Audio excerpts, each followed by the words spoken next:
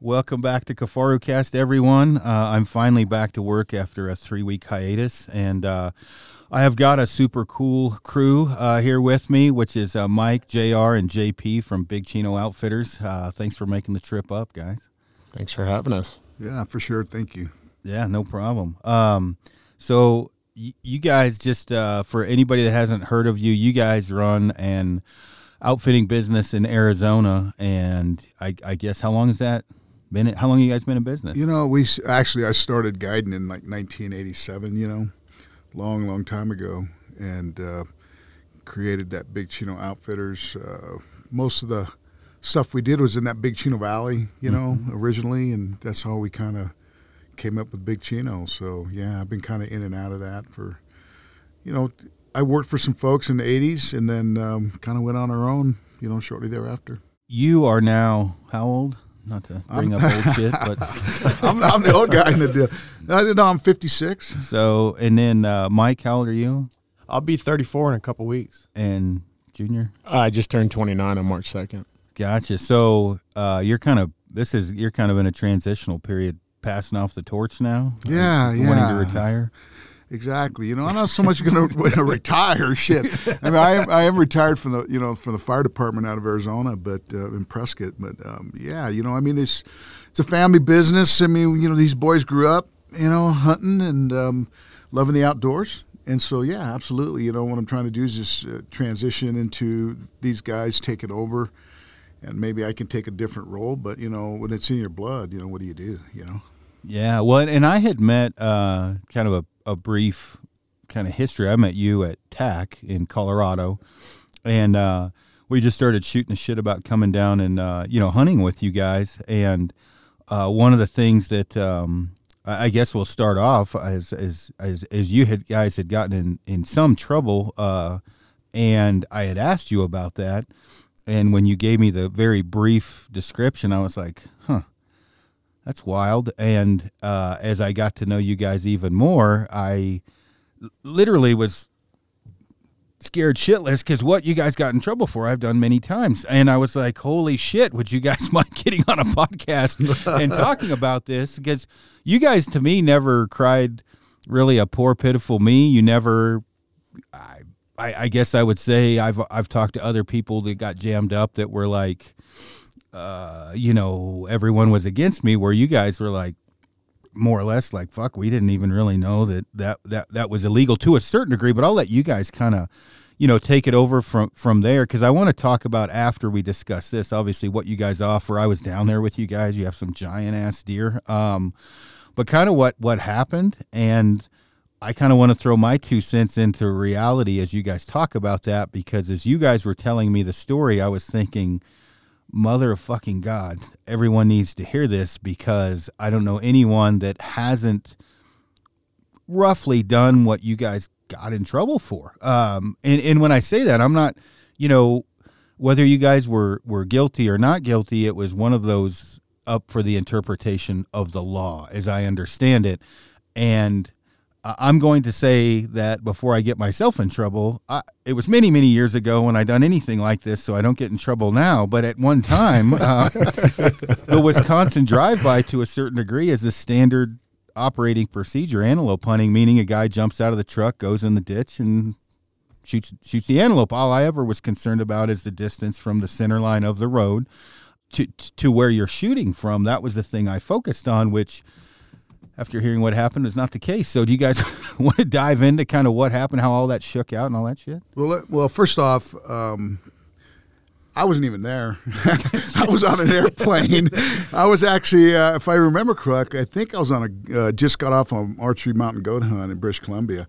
And I got a text message that they, when I was on the plane, and that the buck had been killed. Really big antelope buck, and then I shortly thereafter I got another text message that things were going kind of south, and I couldn't communicate or anything because I was, like I said, I was on the airplane, other than a few text messages, and then I didn't hear anything.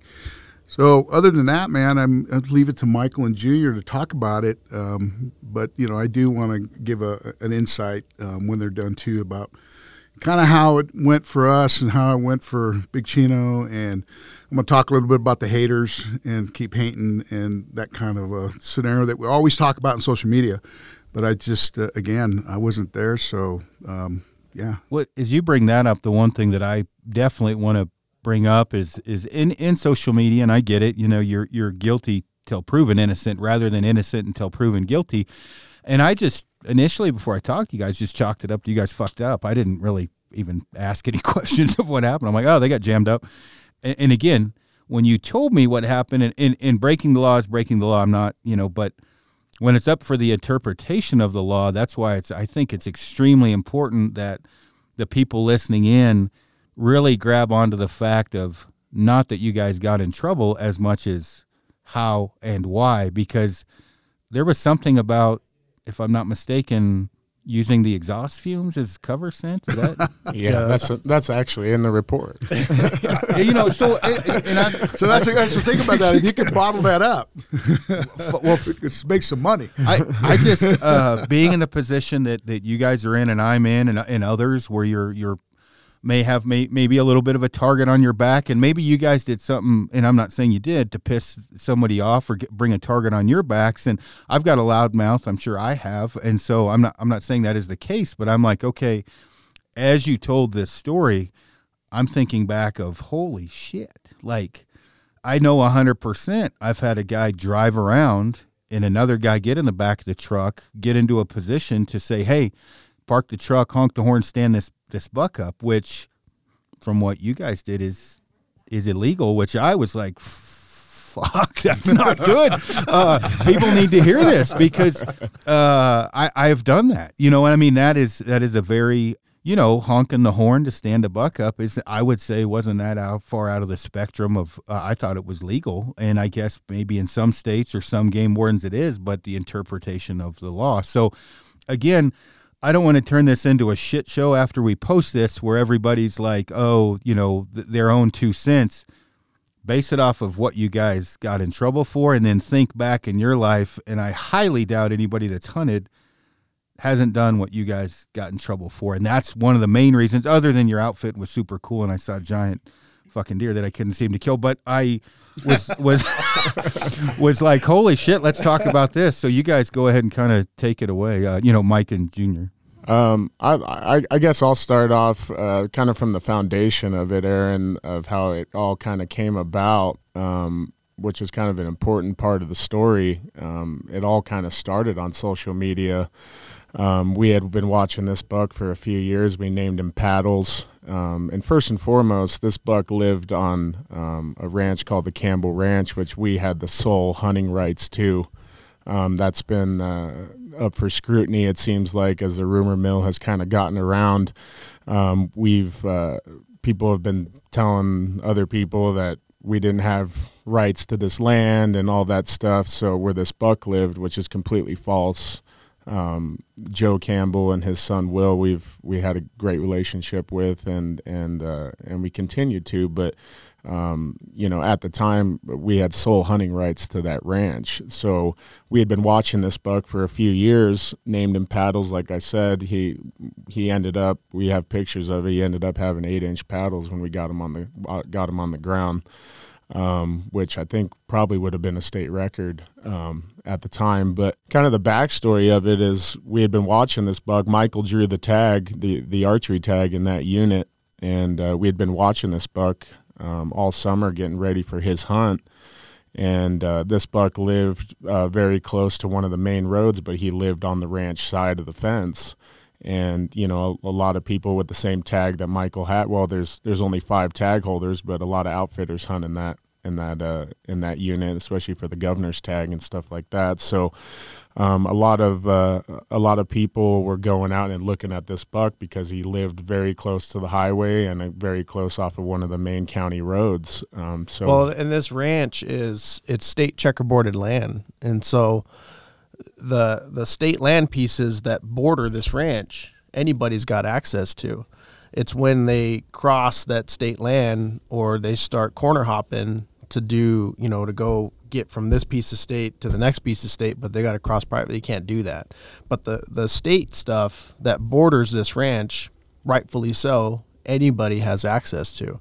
And so that's what the ranch we were on, and that's kind of the stuff we were dealing with as far as people watching this buck and seeing this buck, because there's no rules as far as the state land goes. Yeah. And I want to comment on that real quick, though, too, because I'm the one who dealt with all leases. And Joe and I talked, and Joe said, hey, there's a lot of people out there looking at that buck on my fence. I said, I know that. And he goes, listen, I don't want him on the ranch, and you guys are in charge of the hunt privileges. Yeah. And I knew who some of these guys were. So out of courtesy, to a certain extent, I sent them a notice to just warn them, because they're in the outfitting business too. And I was like, listen, boys, if you guys jump that fence, I'm authorized as the hunt manager of this ranch, and based on what the owner is asking out of us, we're gonna trespass you. Yeah. Well, and Junior's got some better insight as to this buck is in the social media part of it, because Junior runs all the social media stuff. So Junior was dealing firsthand with this buck and people posting him and talking about him. So Yeah. I mean, he became very, very popular on social media. He's a giant buck. He's probably, we didn't ever really put an official tape on him, but he's 88 inches plus, with 8-inch paddles.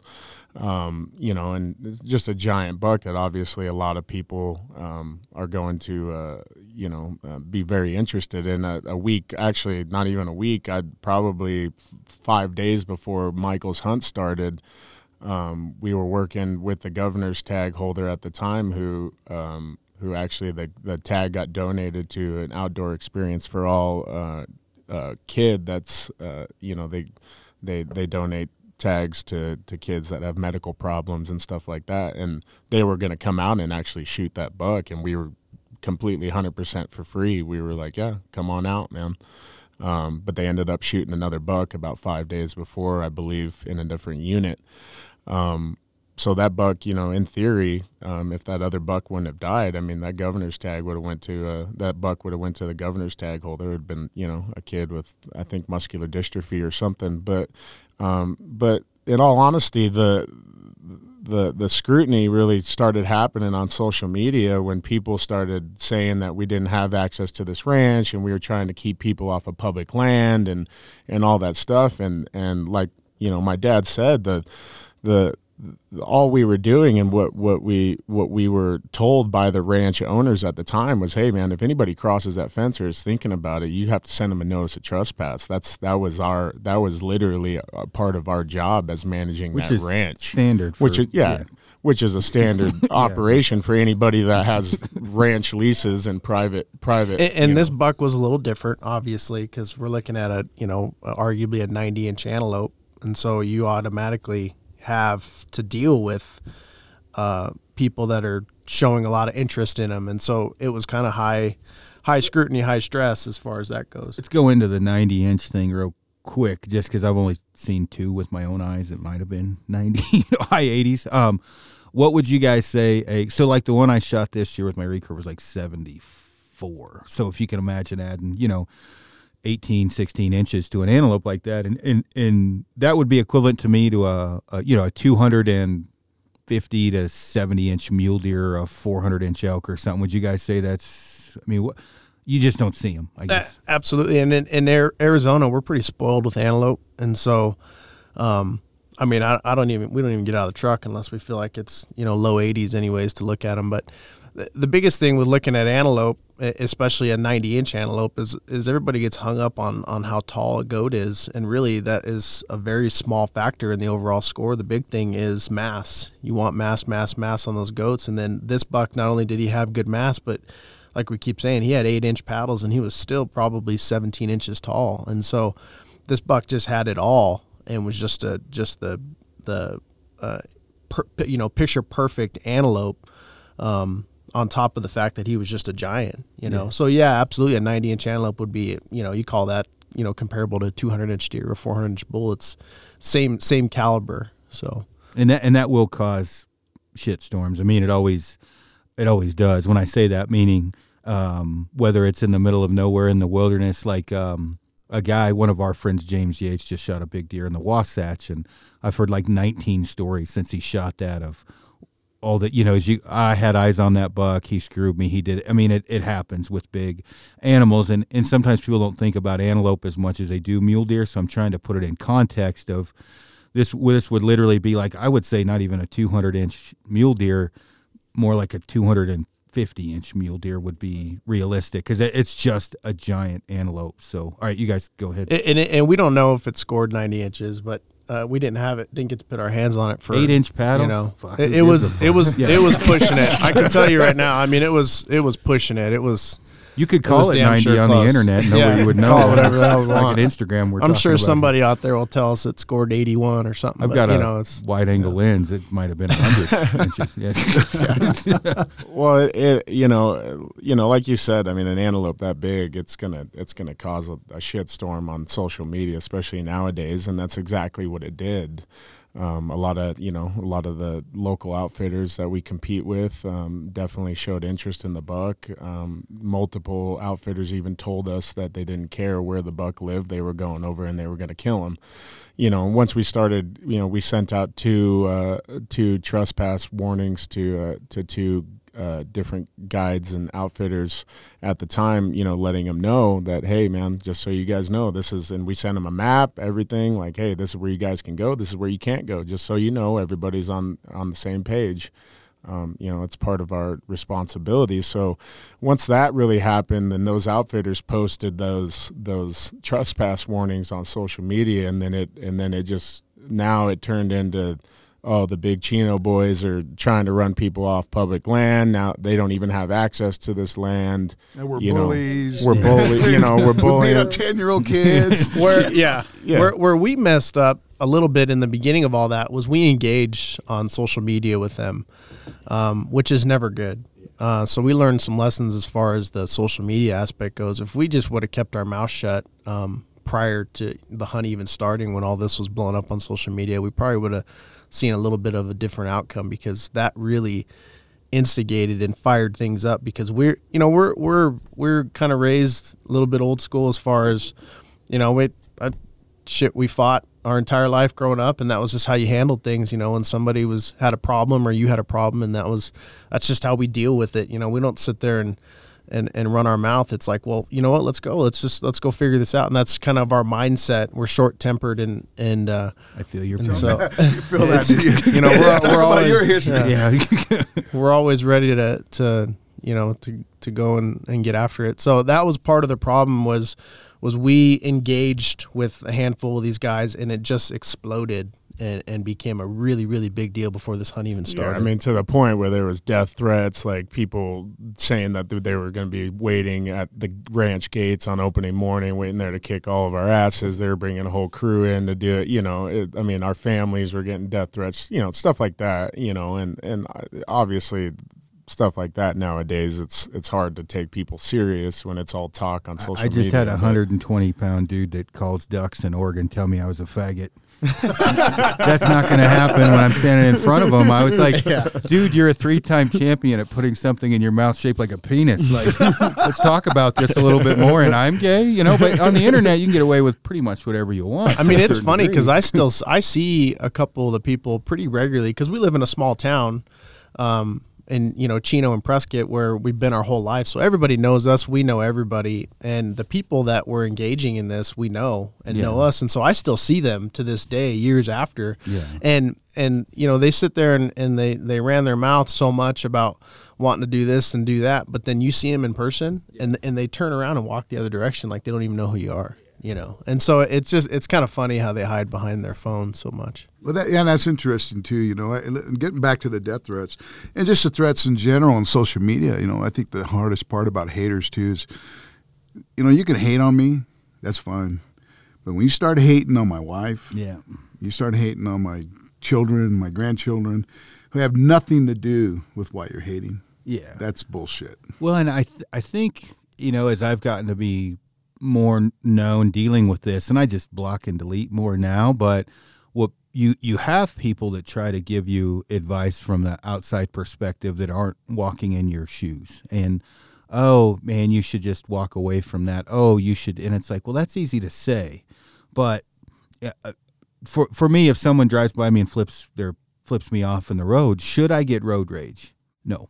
Do I get road rage? Well, fuck yes. I'm a man, right? I'm like, motherfucker, like you just flipped me off. Well, it's easy to say turn the other cheek, but if you're not bred that way or you're not raised that way, it's hard not to dive in. I've gotten a lot, better about it, but when you're talking about it's, you get religion and politics and you have animals and it's crazy how an animal with some shit growing off its head can cause such a crisis. And we had Doyle Moss. I don't know if you guys get along with him or not, but he was on here and he was making jokes about him blocking roads. And he's like, there's no fucking trees where I hunt. He's like, how do I fall a tree? And then he said, like he had an elk helicoptered in. And he's like, well, normal people had photos of this elk 3 months earlier. He's like, if I helicoptered it in, I'm a fucking idiot. I helicoptered it in 3 months early. And so he talked about the validity of if you take a big step back and think about what people are saying,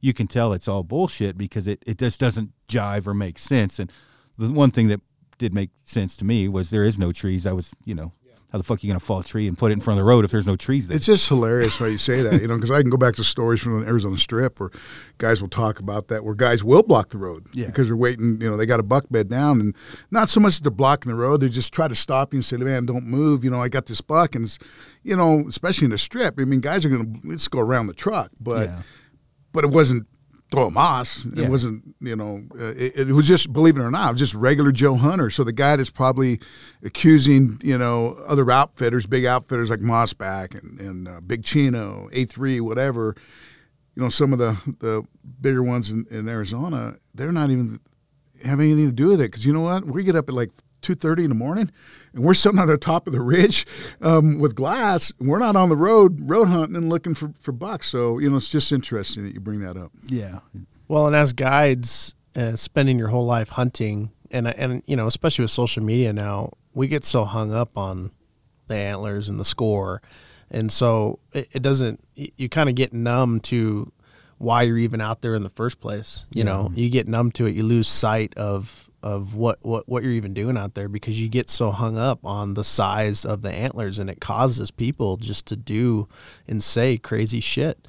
It's gotten to be pretty bad, and that's kind of what happened in this situation. That's the Game and Fish the first thing they really told us and involved in our situation was that, the reason why they were out there that day was because of how much social media BS was going on between people and us and this buck. In their defense too, we told them, Dad said, hey, listen, he talked to the warden in that unit and said, listen, which we had a great relationship with, said, hey, you see what's going on here on social media. You know what's going on. You're watching this buck. You guys better be paying attention opening weekend because there's going to be either a big brawl, a big fight out here. Someone's going to come out here and poach this goat. There's going to be something's going to happen this weekend, and you guys better get off your ass and come out here and do something. Little did you know it was you guys. Yeah, exactly. Little did we know. But that's the craziest part, man. Exactly. Truthfully. But before we go to that poaching portion, that's part of the rumors. And keep in mind, man, Michael waited, I don't know how many years, Michael. How long did it take you to get that tag? They're going to get mad at me for this too, actually. But because I had drawn I waited 17 years to draw my first. I think it was 17 years, draw my first rifle antelope tag. And then I drew that archery antelope tag. One of the most primo tags in the state was 7 bonus points, which is unheard of. So she had a valid Arizona. Yeah. And let the record show, I put in for that same hunt, and I had 18 points at the time. So I had a valid tag.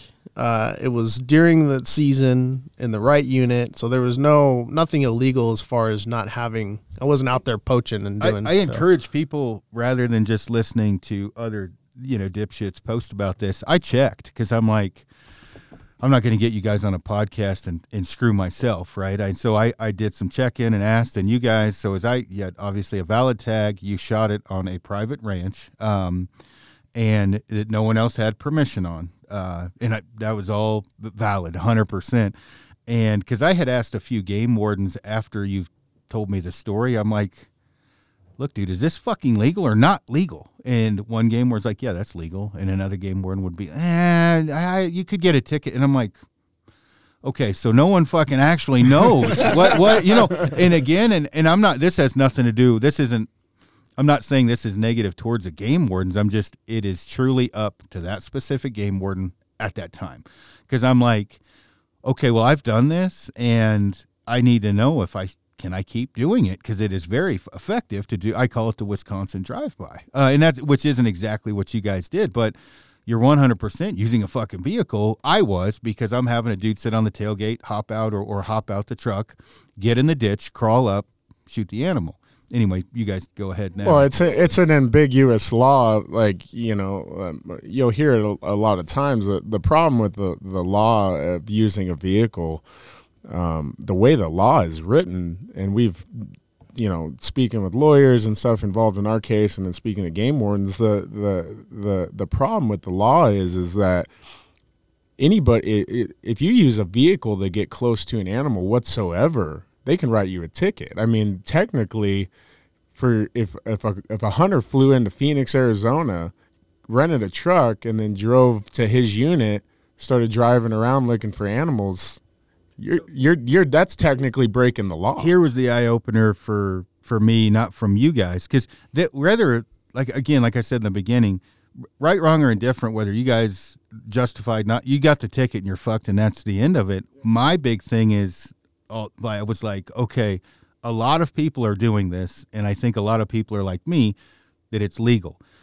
The one guy brought a very good point to me, game warden, like you just said. He's like, let's say you drive, I'm on the way to see you, and you driving, deer runs across the road. If I park the truck, hop out, and shoot that technically could be construed as illegal from using a vehicle.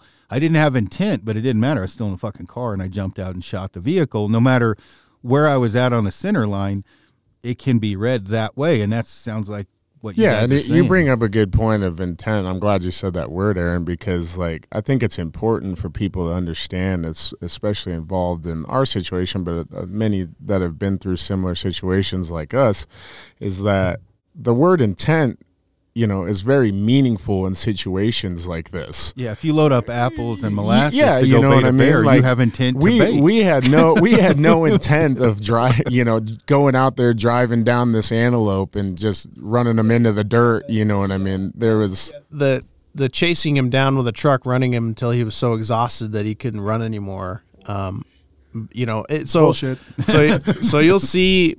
So I guess we'll just kind of go into it. So when we went out there that morning, obviously there was nobody else on the ranch but us. And so I had put a couple of stocks on that buck. He was by himself. It was really weird, right in the middle of the peak of the rut, and he's out there by himself the whole time. Think he was dry, old enough to where it couldn't breathe anymore? I don't think so. Yeah. I think I think he was, and I think he was still on the climb because we'd been watching him, and he just didn't act like a really old buck. He would let some of them other bucks push him around a little bit, so he just didn't come off as an old, mature, get the fuck out of my way kind of a buck. But so we had put a couple of stocks on him that morning with no success, and during those stocks, he was bedded down most of the time, and there was a couple of times where, so we had me, my brother Junior, and a good buddy of ours out there helping me out that morning, and while I was stalking in on that buck, while he was bedded, I was a couple hundred yards behind him making a sneak on him. The truck drove by a couple of times because we were positioning Junior. The buck would move into another draw, lay back down, or feed. And so we would have to reposition my spotters so they could see the buck and watch and radio and et cetera. So there was a couple times where the truck drove by. Well, everybody knows antelope and how curious they are. So when even a person, but specifically a vehicle, drives by within 400 or 500 yards, and the antelope are all going to sit there and stare and watch the truck the whole time. Well, it's the greatest thing about antelope because they're fucking hard to kill if you don't do something. So, and so anybody that says they're not going to utilize that distraction when they can is full of shit, in my opinion, because when you're sneaking in on an antelope in the wide open and you look down and and he's staring at a vehicle or he's staring at something that's taking his attention off guard, I'm going to take that opportunity to try to close some distance on him. Well, here's the deal. So, it could be. It didn't have to necessarily be the vehicle they were moving the spotters to. I mean, shit, it was right like we told you. It was really close to the fence line. Yeah. Vehicles, ranch vehicles, and vehicles drive every day right down that road, and they just stop and look. So, well, I'm not going to sit here and pretend like when the truck drove by and the antelope was watching it, Yeah. I took full advantage of that situation. No, believe me, when I heard Absolutely. this part of Yeah. the story, I'm thinking, well, fuck me running. I know I have sent a text out and said, pull the truck around so it'll watch you so I Exactly. can close the last 40 yards Yep. or whatever. And that's where, again, when you guys told me this story, I was like, shut the front door, get the fuck out of here, because I'm like, I'm committing crimes left and right that I don't know I'm committing, that I think I'm okay with. So like you said there was a group text. So And there was a group message between the three of us where we were keeping in touch, because you kind of get in tight. Sometimes the texting works better because you don't want to talk on the radio and create more noise. So we were texting back and forth, and there was a couple of text messages in there that said, hey, from me, hey, stop the truck, or, keep driving the truck, or whatever it was regarding normal shit. Yeah, normal shit that everybody else does. Yeah. But, so yeah, did we take advantage of that when the truck was in the vicinity and we were trying to shuffle people around? Absolutely. And here's, on a side note, I just want to let everybody know that isn't familiar with this ranch. This ranch borders I-40, okay? And one of the only exits, there's two exits in Seligman, and this exit specifically where the ranch border is a Chevron, which is like a hub for everybody in Seligman. And so we're in the wide ass open on the edge of I-40 for the entire world to see. Okay, we're not backcountry. I'm literally half a mile from Subway right now. I actually looked at So- it on base map. You're right. It Yeah. is right beside the fucking highway. Exactly. And so everybody and anybody can see us and watch us. And so this whole time this morning, we're not trying to hide anything because we're doing nothing different than anybody else has ever done. And we know that everybody can see us and watch us. And so I just want to kind of throw that out there too, because it's not like we're in the middle of some back country. It was, and as far as one of the main issues that the Game and Fish said they had was the truck driving back and forth, and I know we touched on that, but I think it's important for people to understand, like, that morning and how much the buck was moving. We lost him a couple of times. He was getting run off by actually a smaller buck that was a little bit older than him.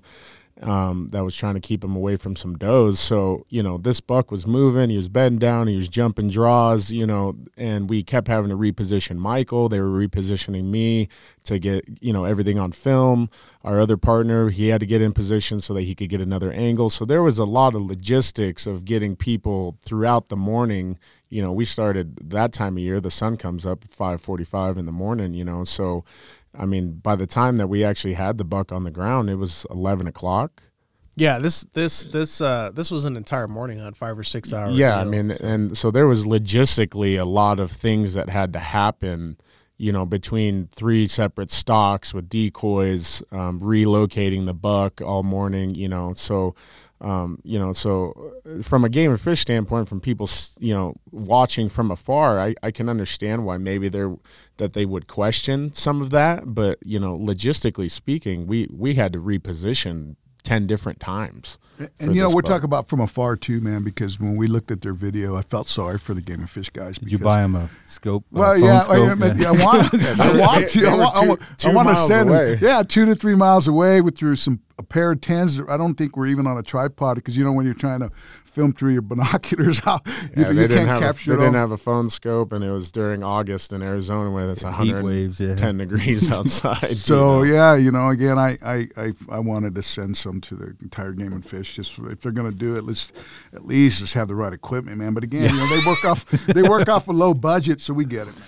Well, I just again, as we're talking about this, it's not a matter of you guys pleading innocence on my end. It was more when you told me the story, and I'm saying this multiple times, I was like, fuck me, people need to hear this because, again, intent.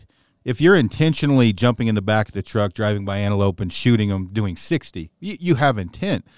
You're probably, you're breaking the law, but for people listening in, especially if anything would have gone different with you guys, I wish social media.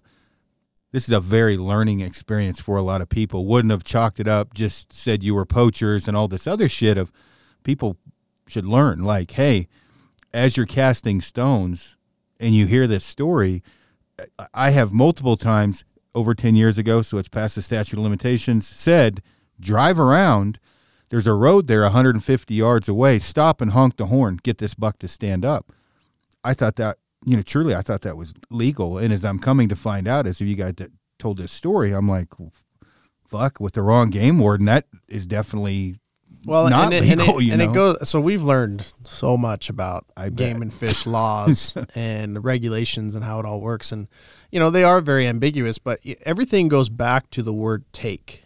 And so they keep using this word as take. Did you use this to assist in the take? Did you do this in assistance of the take? It all goes back to the take of the animal.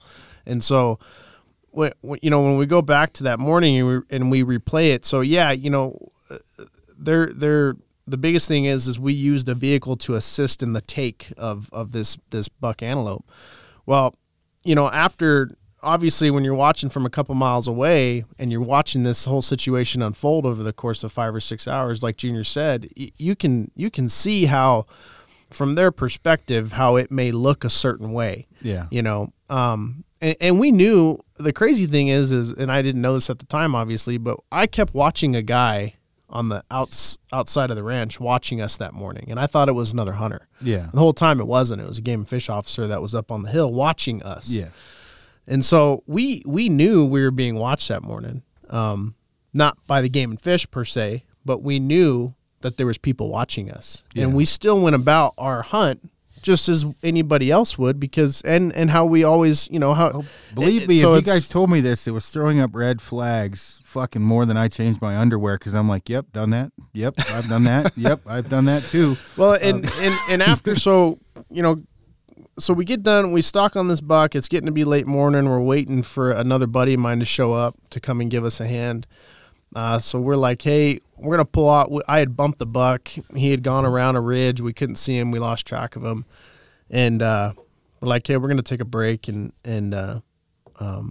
regroup and, whatever. We're going to go to Subway because I can literally walk right over there right now and grab a sandwich. Yeah, keep in mind, it's, they're 5 hours into it. It's 95 degrees. Today we're going to go over and have a Coors Light. Yeah, I got 2 weeks to kill this buck. So anyways, Junior comes down and picks me up. And as he's coming down, he calls me on the radio and goes, hey, the buck is over here. He's right here, right off the road. He's right down the road here. And I'm like, oh, shit. Says, well, then let's go see if we can't get an arrow in him. So when I come down off the ridge, mind you, we're in my truck, and Junior and my buddy are in the front seat, and the entire back seat of that truck is full of packs and normal gear, normal shit like anybody else. Yeah. And I got my bow. I'm coming off the ridge, and Junior's like, he's right there. He said, quit. So I jump on the tailgate, I actually stand on the hitch of my truck. Mm-hmm. I'm holding my bow in the hitch, and Junior's driving down the road, and we come around the corner, and there's the buck standing there. I get off of the truck. I walk around the front side of the truck, the front driver's side. The buck is feeding, walking down the road, which is not a maintained road. It's just an old 2-track on the ranch. Walking away from us, feeding, gives 2 shits about us. We're about 150 yards from him. And so I step off of the back of the truck. I walk around to the driver's side. The buck feeds across the road. The buck is on the driver's side of the road. I'm standing about 10 yards from the truck, 10 yards off the road, off of the front quarter panel. And Junior, I got my bow, and the buck is kind of feeding. He's kind of angling back towards us, but quartering away. And so anyways, he ends up coming inside 100. And Junior's shooting ranges to me, and I'm shooting a single pin at the time. And so Junior clicks his last range, which was 87 yards. And so I dial it to 90 because I know he's kind of moving away. And I let it rip, and I hit this buck quartering away at like 92 yards, right behind the last rib. I mean, it was picture perfect shot. And greatest shot I've ever seen to this day. Yeah. He wasn't. The buck was feeding. Yeah. He wasn't spooked. He was calm. Head down.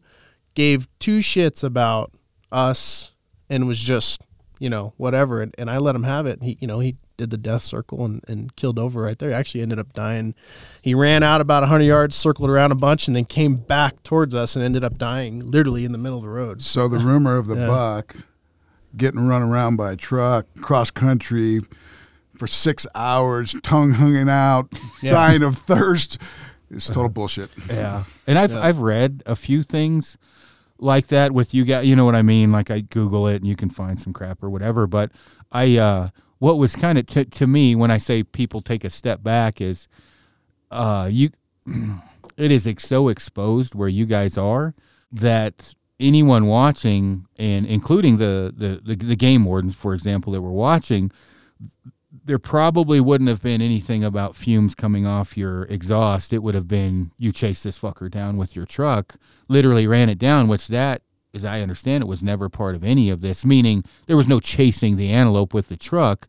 It was the exhaust and the distance from the truck and driving it, not, I mean, obviously the biggest ticket would have been running it for 6 hours, and that was never brought up in anything from the game warden. And everybody claims that I shot him from the truck. And inside the truck. Yeah, I was in the cab of the truck. Well, that's pretty impressive. I can tell you right now, you ain't making a fucking 90-yard shot from the truck. from the cab of the truck. I don't think you're making. I mean, they got to be 10 yards. You ain't really making any shot from the cab of a truck. And so, and I wasn't in the bed. I wasn't in the cab.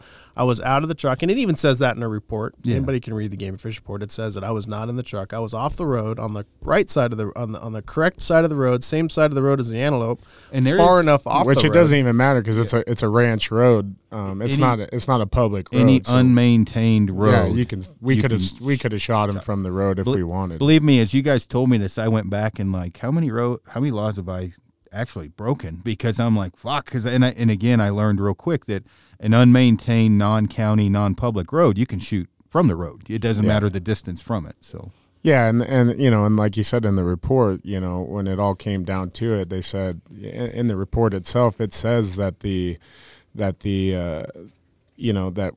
exhaust of the truck masked the scent of Michael, being able to get within range. The sound of the diesel truck running blocked the sound that Michael was making. I mean, we're in the wide open, and this buck is 90 yards from us, and it's a white truck. You know what I mean? There's trying to find predominant southwest wind too. So we were able to get a couple pictures of this buck. So we killed this buck, and we're waiting for my buddy to show up because he was pissed that he wasn't there with us. And so we're like, let's wait. Yeah, let's wait for RC to get here so we can go take some pictures. He's the big bastard, right? Yeah, he's the big handlebar mustache. Yeah. Cheese. So anyways, he's so we're waiting on him, and Junior snapped a couple of. We didn't take pictures. And so I'm trying to find him right now. We have a couple of pictures. Show you a picture of him there, but so anyways, we get this buck killed. We go out to the entrance of the ranch, to the gate, and we're sitting there bullshitting, having a couple beers, looking at the buck on the tailgate, and getting all our shit organized, waiting for RC to get there, and here comes a couple Game and Fish trucks cruising down the main road. Well, we know all these guys. Yeah. We're friends with them. We deal with them and have for years, have a great relationship with them. Keep in mind, they did not at the time get along with the ranch owner. Yeah. And so the ranch owner told us and told them that Mother of God. Yeah, look at that thing. So just a monster. I got tons of pictures of him. And I guess they didn't give you that back. Yeah. We're waiting. Okay, we're waiting. You never know. They didn't give me my bow either. Yeah. Shit. Anyway, so hold on. We'll also let the record show that we do have a picture of the measured 8-inch paddles on the ground. Yeah, that's crazy. I can see how that would stir up a shitstorm. That's a big buck. Yeah. So we were able to snap a couple of shit pictures with him, but yeah, nothing to me. Which I actually is probably my biggest regret is I wish I just would have had one good solid picture. There's the terrain we're in right there. You can see Junior and I standing there. Flattered monkey's ass, yeah. So, all right, so you shoot the buck. There's the exit. By the way, look at that shot. Oh, yeah. That definitely did it, man. So you guys, you shot the buck. You see two game warden, two Fish and Wildlife officer trucks coming down the road. I'm assuming at that point you guys had no care in the world. You were just going to be like, hey, take a look at this buck. We got him. We have him sitting on the tailgate. We're 50 yards off of the road, but we're on the ranch. Yeah. And they come pulling up to get out of the truck. There's 3 of them. You know, hey, congrats, you guys got him. Finally, you know, they were excited for us. Yeah. And like so I were said, they faking the funk with that? Oh yeah. Oh yeah. Yeah, all right. For sure. So we're like, knowing these guys personally, we're like, fuck yeah, you know, yeah, we got him, you know. And so we're excited and kind of bullshitting with them for a minute. And one of them goes, hey, do you, and I go back, they don't have permission to be on this ranch. Mm-hmm. The owner said no, but gave us permission if you choose to let them on there, that you guys have the authority to do that. They Pearl Harbored you. So they go, hey, can we come over and take a look at him? You know, check your tag, do whatever we got to do. Yeah, absolutely, whatever. So we let them come over. Well, they come over and they're checking out the buck, and, you know, 5-10 minutes goes by of bullshitting, and then, you know, they're doing their thing while looking back at it. They're just asking questions and kind of building a case. Well, they start asking a lot of questions, and then it kind of clicks. And I'm like, mind you, okay, we have never, ever once been talked to by the Game and Fish about anything up until this point. Yeah. Nothing. 0 violations. No, nothing. And so we're not expecting anything. We don't think we did anything wrong. And so we're talking to them, having a conversation. And then it clicks, like, and so I look at one of them and I go, hey, what's going on here? You know, what's the problem? Why are you asking all these questions? And then well, you know, we think that you used your vehicle to take the, and they go into it. Well, then we spend 2 hours going back and forth with them. Yeah. And the whole time we're being recorded, you know, so obviously anything we say incriminating can be used against us. And I still don't think we did anything wrong at this point. And so we're trying to defend ourselves. Obviously it's getting heated at times. And you know, it turns into a whole ordeal, and they cited us. They take the antelope. They took our cell phones. They took my bow. And you know, that's kind of where it all started. So I want people to really think about what we're talking about here. And I'm not, you know, obviously you guys got the ticket, whether you were right or wrong, interpretation of the law.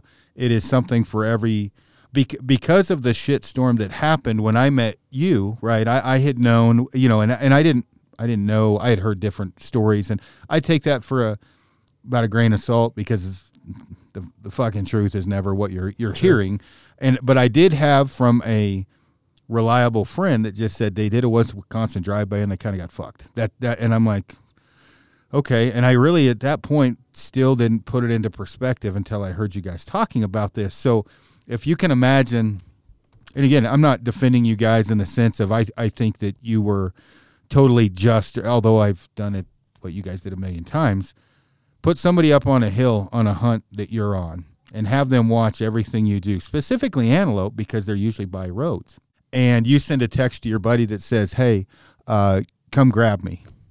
Technically, you're using a vehicle, right? And this is where I was shitting my fucking pants as you're telling me this story, because I'm like, so if I'm sweating balls and you drive the truck down to bring me water and the antelope comes out and I shoot it, they could look that as using the vehicle because of, which I couldn't believe, the exhaust or whatever, or blocking me. Let's say you pull up the truck and the antelope comes out of a ditch and he's blocking me and I just step to the side and shoot it. That would all be illegal. So for the people casting stones with you guys, I'm looking at it like putting myself in the position of shooting mini antelope. How many times have I done exactly what you guys have done? And God forbid if anybody else got on a group text on one of those, because there's all kinds of shit, you know, as a joke, ground check it. And, hey, what's this goat score? Haha, ground check it. Let me know.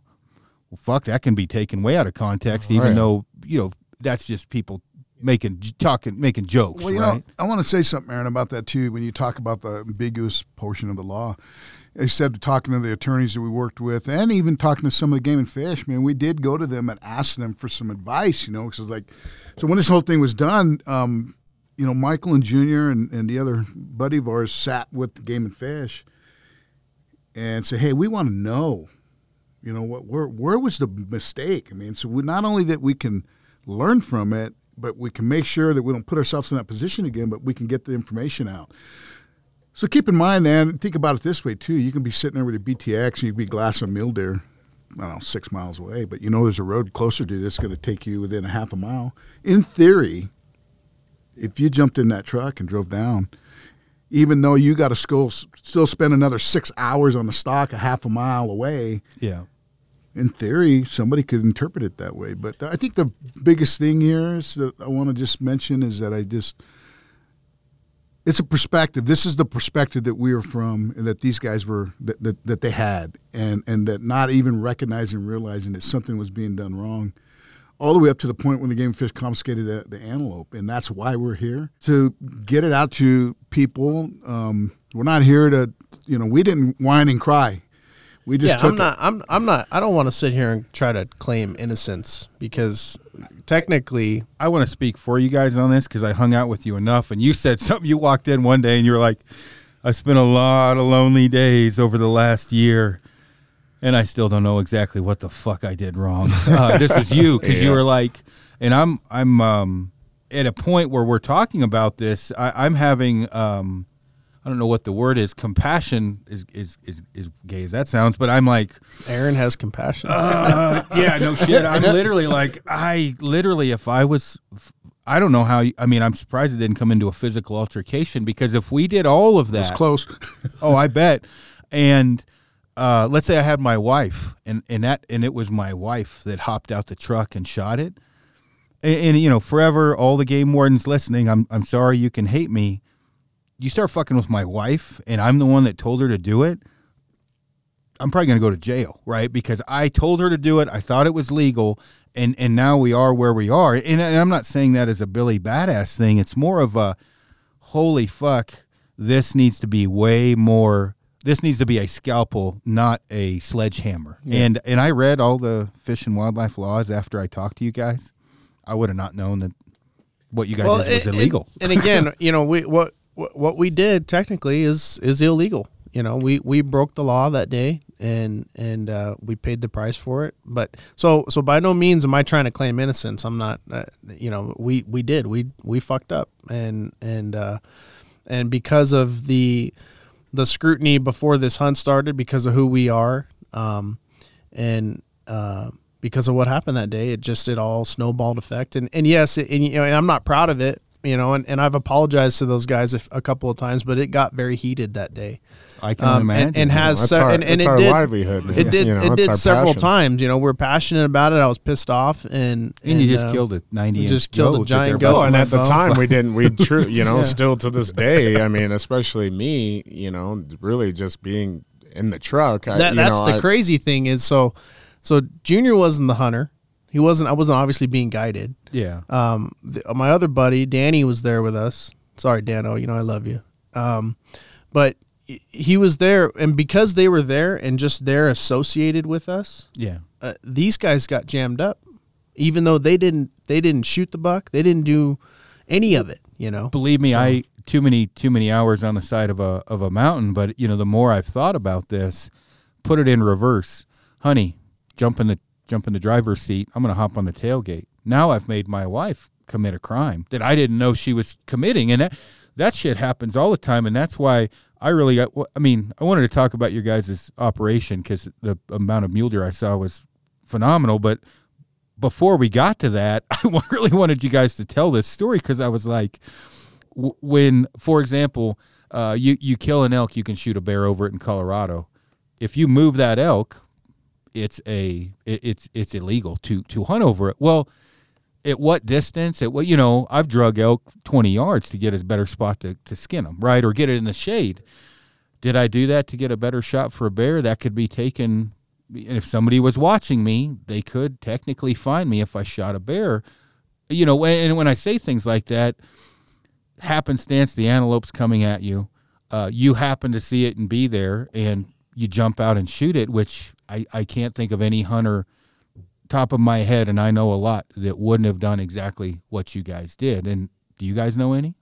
No, I don't. I know we all can sit here and say we don't. You know, maybe the guy that can't shoot 90 yards. Yeah. Right. That guy would. I think the part that kind of bothers me about this situation, Aaron, is Arizona, as many people know, is a very, very sought after, popular place to hunt. One of the most sought after places to hunt is the Arizona Strip and the Kaibab.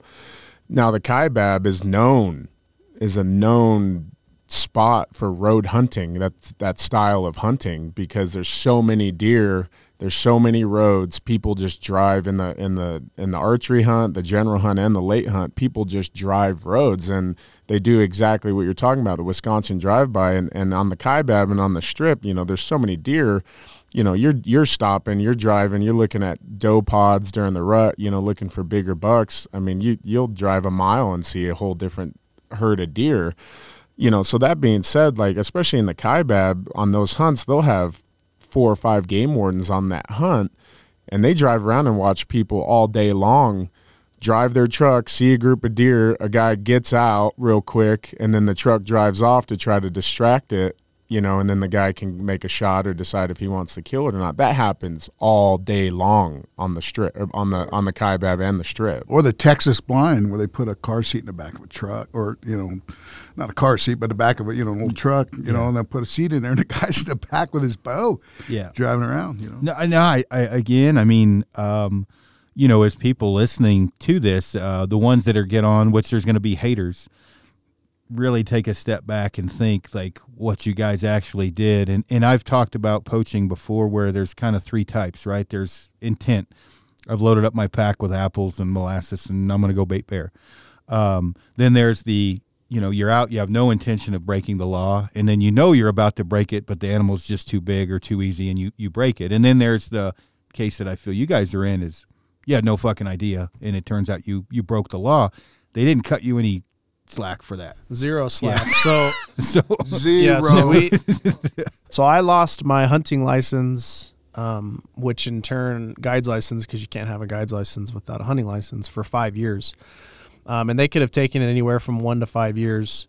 Mind you, again, first time violator, never been so much as talked to by the Game and Fish. They zipped me for the full 5 years on my hunting license and in turn guide's license. So they took Junior's guide's license, just his guide's license for 5 years, but he still has a hunting license. Weird, because you weren't guiding.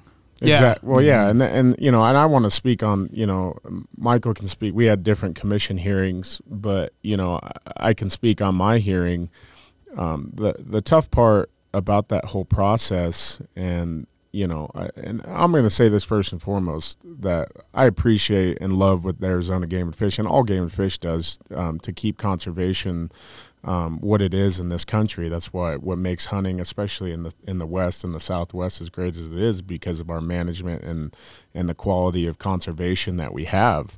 You know, that being said, in these situations, a lot of these in commission hearings and when you have violations and stuff, you know, you can go stand in front of the commission and make your case, but these decisions are made well before you even get in the door, and that became very obvious to us throughout this. You know, I know at Michael's commission hearing, there was literally an individual that went before him that was cited and admitted to poaching an animal or poaching an elk, and he shot it admittedly from the cab of his vehicle out of season, and they let the guy walk. Yeah. Well, they didn't let him walk, but they took his stuff away for a couple of years, but he had an elk tag that year, and they allowed him to go on his elk hunt. That's right. Yep. And once his elk hunt was finished, then his revocation kicked in. Crazy. Yeah, so and it's crazy. And at my hearing, and a lot of people don't understand this is when you get a Game and Fish violation, you go through the courts, right? Because it's a misdemeanor. So you go through just whatever your justice court is, and you deal with it from that standpoint. Once it's completed in the courts, whether you're found guilty, not guilty, whether you plead down the charges or not, then you go face the Game and Fish, their commission. So even if you're found not guilty in court, you go face the commission, and they can still, based off of their interpretation, can still take your your licenses. License, yeah, yeah. exactly. Yeah, so and it's two separate processes. And at my commission hearing, feeding off the same point, there was multiple individuals there that were multiple offenders. One was a lady and her husband who had gotten cited for the second time for defrauding the state of Washington and Arizona, claiming residency in both states to so that they could draw a tag as a resident sooner. And this was the second time that they had gotten in trouble for doing this, and the commission let them walk. Yeah. And the thing that they kept bringing up to us was that, well, you're guides and you guys are held to a higher standard, which I can understand from people's point of view. Like, our knowledge and knowledge of rules and stuff like that it should be higher, and it is higher than maybe the average Joe. But that being said, like, to become a guide in the state of Arizona, you submit an application and you take a 50-question test. 20 of those questions are about birds. It's an ongoing. We have some fucking crazy memes about Arizona guides. Shot a Forky last year. I'm ready to guide. Yeah, there's no limit. So basically, it's I understand what they're saying, like when you should know better, but it's like, hey man, like nobody ever. You guys don't teach this class at a guide school of like going in depth of how like what these, especially these very ambiguous, I know we keep using that term, but these ambiguous, very broad spectrum rules, In some ways, and I look at this, obviously in the position that I'm in with getting a ton of different people on the podcast, I hunt, I guide, I do a little bit of everything, is at what point is it a better decision, and hopefully I don't get blasted by game wardens for this, they could have drove up to you guys and said, fellas, get the fuck out of the truck. You're breaking the law, or you're about to. To me, in some ways, I think that's the right thing to do, because you guys, you've had your warning, let's say, and you do it again next time, you're fucking guilty. Well, there is no doubt you're guilty the next time, but they've given you the benefit of the doubt. Well, go on your deal with that, because I got to pee.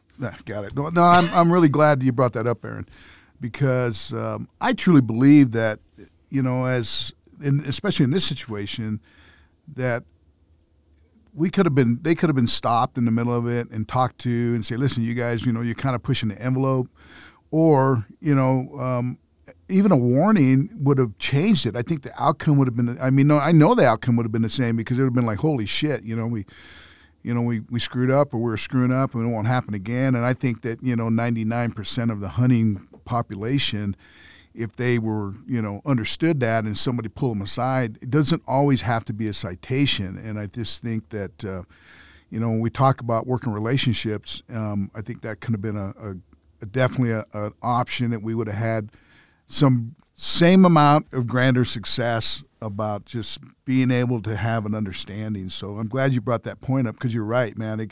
You talk about relationships, and a lot of times game wardens catch a lot of shit because they always feel like people always feel like they're being targeted. But man, if they could have, I think that could have been one of those situations. Well, and it's not that we're looking for, for them to hook us up or favoritism by any means in that sense. But, we talk about, he's talking about relationships, and, we strive and we work very hard to try and have a good relationship with as many game and fish, ranch owners, other outfitters, other hunters, average Joes as we can. So the relationship aspect of it is extremely, extremely important to us, and especially, an outfitter and being influencers of hunting across the Southwest, but especially in the state of Arizona, that's what we do. We drive people to this state. We want people to come and hunt. We want people to have a great relationship with the game and fish and all other hunters, so it's from a relationship standpoint, it was and is still very important to us, so we it's not that we were looking for courtesy or any of that and like a hookup at all, but at the end of the day, like you said, Aaron, this all could have very easily been avoided. Said, hey boys, like, I think you might be doing something wrong here. Maybe you need to reconsider your tactics. And that's the only thing, like, because obviously I, very in favor of, you get a bad apple like anyone in the game warden community, but if I would say anything on this, me looking at it from the outside looking in, is a warning. Hey guys, what you're doing is technically illegal. And then that way, if you kept doing it, let's say 4 days later, you're still on it and you do it, and then you get a ticket. You deserve it because they've told you. Yeah. But and that's for this specific instance because there's a gray area on the vehicle thing. To me, there's a gray area. And again, if you're just out literally sitting in the back of the truck running it down, probably not a need for a warning for that. You fucked up. But I mean, in your situation, there's definitely a difference. Just like you said, the whole intent, but it was a great learning curve for us, I guess. We learned a lot about it. I don't know if you should put great in that sentence. Well, just knowledgeable. I mean, the first year. So this happened in August of 2018. It was all done and wrapped up by summertime of 19. So I'm a couple of years in almost right now. Junior's about a year and a half in. And that first year was tough. It was a changing of the guard a little bit for us because we're so used to running, we're family owned and operated business and the heart and soul of the outfitting. And we spend a couple hundred days a year out there. And so for us to have to figure out how to just like a light switch, step back. Yeah. And we have some great guides. We got a handful of guys that guide for us that are phenomenal. But for us to have to sit back and not only take a step back, but know our limitations and understand that too has been kind of hard. Like, well, hey, if we go check a camera or something, is that, well, technically we're assisting in the take. Yeah. So we can't, so the good thing about us though, is that our operation has gotten so big now that there is so much stuff to do and going on that has absolutely nothing to do with hunting or guiding that require full-time assistance where we're constantly, dealing with social media stuff. Junior's running that and relationships with all of our partners. And then we've got the cabins that we operate out of where there's, we have so much stuff to do up there and things to take care of that there's so much moving parts to make this whole thing come together that have nothing to do with guiding. And that's really helped us be able to stay involved. Yeah, no, it's good. The only thing that sucked is I didn't really get to hunt with Junior because he couldn't help,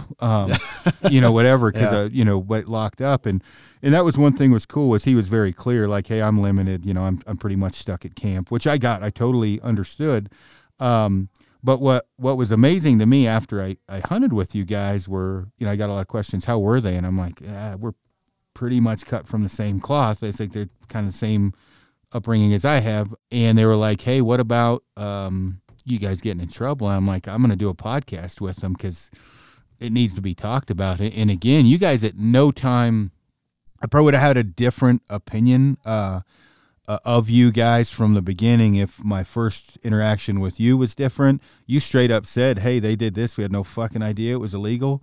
You explained the story that at no time did you guys bitch, piss, and moan. You were like, it is what it is. Fuck. I mean, this is what we did, which I thought was very, if you were going to be crying and pleading to your case, it probably would have been, to someone like me or someone with a larger following so I could help plead your case, where you guys were like, the only thing you walked in the one time and you were like, I'm still not sure what the fuck I did wrong exactly, because you, not in the sense because you weren't guiding, you weren't hunting, you just happened to be in the truck and they took your shit. Yeah. Where you were like, shit, I mean, I just came to pick up my brother in the antelope down the road. I tried. I told them when we were going through the court process, part of the plea agreement that I tried to do was, hey, I'll take the heat, the max on everything. Yeah. So you give it all to me because I was the shooter, I was the tag holder, but don't jam up Junior and Danny. Yeah. You let those guys go and I will take all of it, because they had nothing to do with it. It was all me. And so we try. Obviously, it didn't work. They were trying to jam us up both up, but it's just thinking about with you though. And I've recently going through some crap of my own that I didn't. What were you supposed to tackle him before he shot? Right? I mean, fucking scare it off, honk the horn, like at that place, space, and time. And again, I'm just trying to put myself in the position of you guys. Is the only thing that you could have done, I guess, was scare off the antelope and then have Mike try to beat the fuck out of you for doing it, right? I mean, what it's a weird position to be in to take your guiding license for 4 or 5 years. Yeah, it's tough, like you said, Aaron. I mean, this was a family hunt. It was a personal hunt. I've never since 1987 has this company ever had any game and fish violations. Especially when it comes to actually guiding clients. Yeah. We've never been in question one time. So that, that's the difficult part. There's two difficult parts for me personally. The first and foremost was being that my dad takes a lot of the scrutiny because it's his name. Everybody knows him from the company, and they thought, he was the one that did it, or he catches a lot of flack for it, which is completely wrong. He was on an airplane when this happened.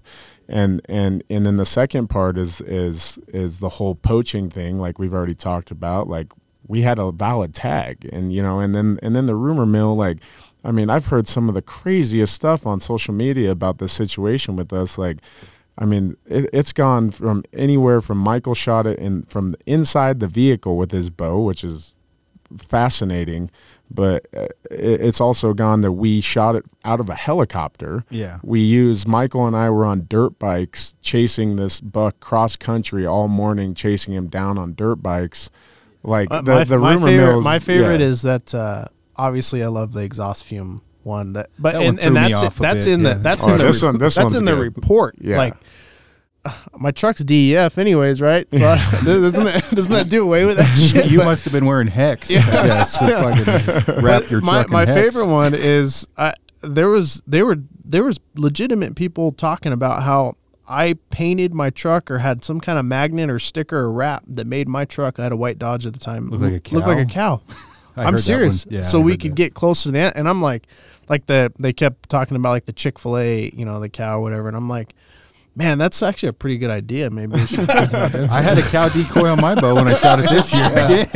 It's a big fucking cow. But put it in your truck though. Yeah, no, I know. Like a cow. But yeah, no. Well, turn my Shelby into a what's cow. funny too is a lot of people don't know this, but in Arizona, a lot of the governor's tags bucks, and a lot of the bigger bucks that get killed, especially on archery hunts, a lot of outfitters use horses. And So I killed mine this year. Yeah, and we'll literally get a group of horses and walk right behind the horses and walk right up to it, and that to me, like, I'm not saying that obviously that's within the rules, but to me, like, that seems a little more unethical. I can tell you, we walked right up to my fucking antelope with two horses. But it's just to me, No, I dig what you're shoveling. I'm not disagreeing. The funny thing with mine was he's trying to film under the horse. So the first shot is nothing but horse cock, right? It's like, I was so baffled that, so I had we had a plan. I had a cow decoy on my recurve, and they're like, Danny was like, hey, works great. We've done it before. It's got to be the right place and space, but in this specific section of land, there's horses.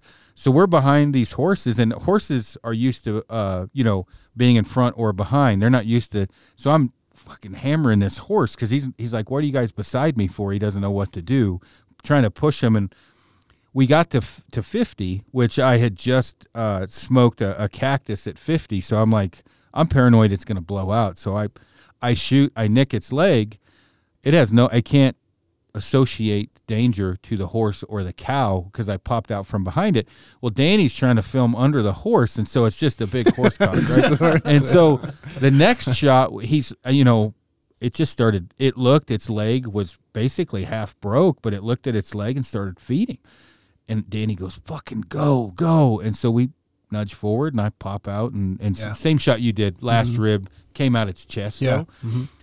And I literally was like, that was the horse thing. I never really thought of that. I was like, holy shit, that is very lethal way to do it. Which the only reason I brought that up is he was talking about the horses, but like on the vehicle side of things, with everything that went on, I was like, with multiple people that have talked to me, and they were like, they just said they're poachers. And I said, okay, Slick, now hold the fuck on. Rewind your hunting career. You've never done that? And he's like, no, I've done that a lot. And I'm like, okay, well, let's have some, I'd say compassion, but like realistically, if you guys did run it down with bikes, that's poaching, right? Yeah. If you were in the back of the truck hauling ass, that's poaching. But the way you described the story and then me looking into it, I was like, well, like, especially with him, literally, of course, at this point in time, you probably should have fucked up the hunt, but what was he supposed to do? Tackle you? Like, that's what I was surprised with your ticket, that and there was no intent for that to happen. It just happened. If he would have looked at me or Danny and said, hey, we're we're fucking up right now. This Yeah. is questionable. You guys sure you want to do this? Then we would have had a conversation about it, and I would have realized and been like, yeah, well, but we didn't know. And even Danny is a longtime hunter, longtime family friend of ours who's hunted his whole life. He still says to this day, like, hey, if I could go back and do all this again, I would have done the same fucking thing. Well, I can tell you, if you hopped out the truck and with an 88 to 92 inch antelope in front of me and said, hey, we may be breaking the law, I'm like, yeah, fuck it. Let's go and shoot it, right? I mean, and whoever, I'm more upfront about that stuff. Whoever says different, that's a fucking liar. Like, you put a 200-inch mule deer off the side of the road on the way to a trailhead on public land, not private, public. Whoever says they're not going to stop and shoot it is lying. I mean, now... But they use the vehicle, and that's why I wanted people to hear this, is you better really fucking think about what you're doing and how close, know the Fish and Game regulations, and if there's a question, you better call and get it. And honestly, in this case, I'd suggest to get it recorded, not to hold it against the DOW, but to say, hey, I did my due diligence, I made the phone call, I was told this was legal, because if you don't, you're in the position you guys are in. Well, I think one of the things too, Aaron, which we really appreciate, and this word's got used a lot, is the intent. And I think Michael and Junior's story again brings up what was the intent, man? And they didn't realize that they were pushing the envelope, and there was no intent to go out and do something. So I think, to all the people listening, what we're really hoping for is that there's some education to it, so you can think twice, and don't put yourself in that position, man. Because you know what, the haters keep hating, and we talk about that, but we got our ass kicked, man, and it's been a really tough road. I mean, it really, really has been, and we're not here to ask for any sympathy. We're just, you asked us to tell the story from our perspective. I couldn't, here it is, man. Honestly, wait to get you on. I mean, first was to again talk about hunting, which we're hitting over an hour, so we'll talk about hunting in a minute. What was like, I literally called my wife and was like, "Holy fuck, you would not believe what happened." And she's like, to the Chino guys, so she kind of half-assed pays attention. And I was like, holy shit. I was like, next time I tell you to get in the back of the truck and jump out, smack the fuck out of me, because that is illegal. And she's like, what? Because she had shot her first antelope with me this year. And so she's new to hunting. She got to see how antelope hunting works, because where we're at isn't much different than you are. And you're driving the truck around glassing for antelope. I mean, I don't know anybody that hunts them on foot, ground blind. You're driving all day, glassing, and the hunting gets better at first light and last light because they're closer to the road. I mean, again, the Wisconsin drive-by, because it's a very effective tool. And as they get closer to the road, that's when you jump in the ditch and shoot them, which, again, was 10 years ago, but I have shot many that way. And I was 250 feet or whatever it was, 50 feet off the center line. I totally thought I was legal because I cleared that center line. In this case, I'm finding out I could get a ticket for those, but it's over 10 years, so nobody bothered me about that. Well, I used a Hort this year, damn it. I would like to say, though, Aaron, that we appreciate you letting us tell our story. I think it's important. We really haven't publicly spoken about it, especially on the level in which this will reach people, which is important for us to tell our side of the story, which is first and foremost all we've really ever wanted to do. It obviously helps people, stay on the up and up with their own personal hunting tactics and stuff, so that they can learn from, our mistakes and hopefully don't make the same one, which is, important. But, at the same time, it's, when stuff like this happens, like we, up until that antelope really started to get a lot of press on social media, I would say, there's never been a question about our company and who we were as people, and and who we are as we're family run and owned and operated business. We're all firemen. We have a strong moral and ethical standard that we live by, that we were all raised by, thanks to him. And and from a company standpoint, we're also the guys that, he can tell you better, but I'm willing to say that over just the last 5 years alone, we've donated probably over $100,000 worth of hunts to veterans, to underprivileged kids, to kids with, outdoor experience for all, medical problems, any hunts, from javelina hunts for wounded warriors to archery Arizona strip hunts with 12-year-old girls that got muscular dystrophy this last year.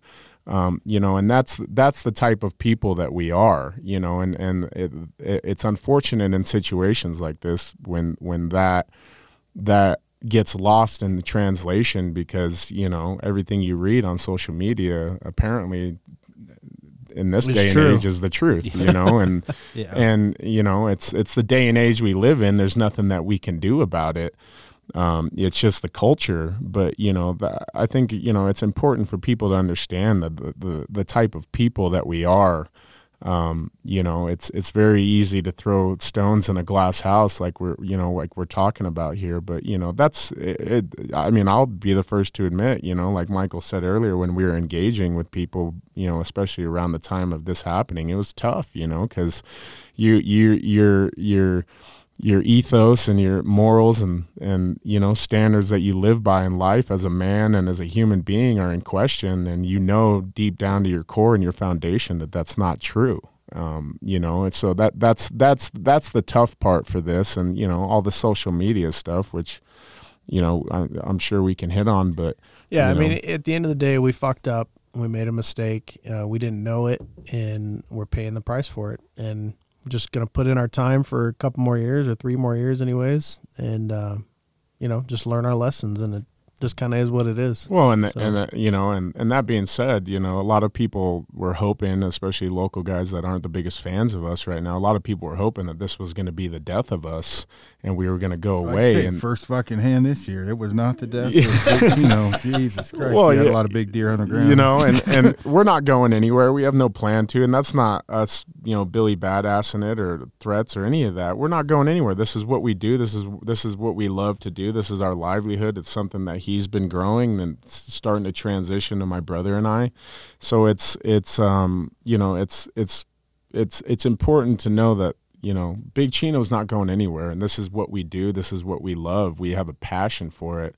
And, you know, we've taken a lot of scrutiny over social media and from some of these pages and stuff. And, you know, it's a free country. It's a free, you know, you can say and do whatever you want in America. That's what makes America great. But, you know, I think some of these pages would get a little bit more traction and have a little bit more respect if they would use their reach and influence as gaining the actual facts and getting both sides of the story and giving people, you know, a chance and giving and using their platforms as, you know, more of a, okay, this is what happened. Now we're going to give everybody the facts. Here's both sides of the story. Now you guys can all make your own determinations of what, and that's not, you know, Rogan said it the best when I was listening to his podcast the other day. It's, you know, if it bleeds, it leads. You know, that's just the social media and media world that we live in now. He brought some up to me, which is, you know, truthful. If you've got,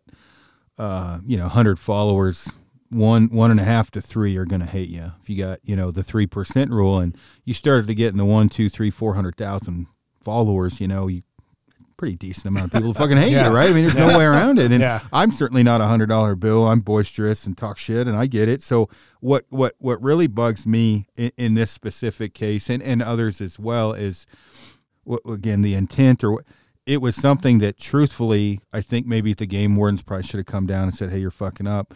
And then if I could have got a hold of you guys earlier, because who knows how many people have got tickets for this after you guys that I could have prevented by having you on, you know, the podcast. And again, before we start talking about hunting, at no time did you guys piss, moan, and cry. You told me the story. You said, I think it's a little bit fucked up of how they did it, but technically it's a very, how did you put it? It's up for the interpretation. It's a very broad umbrellaed law, and they just didn't know. And I'm glad I can get you guys on now. Hopefully, people that have hate pages and that talk a lot of shit, I encourage them to look up anything on this, because to my knowledge, everything you guys said is exactly what happened from everything I've read and learned. And again, when I called multiple game wardens and asked different areas in Colorado, different states, you don't know what the fuck answer you're going to get, right? I mean, it's different every time.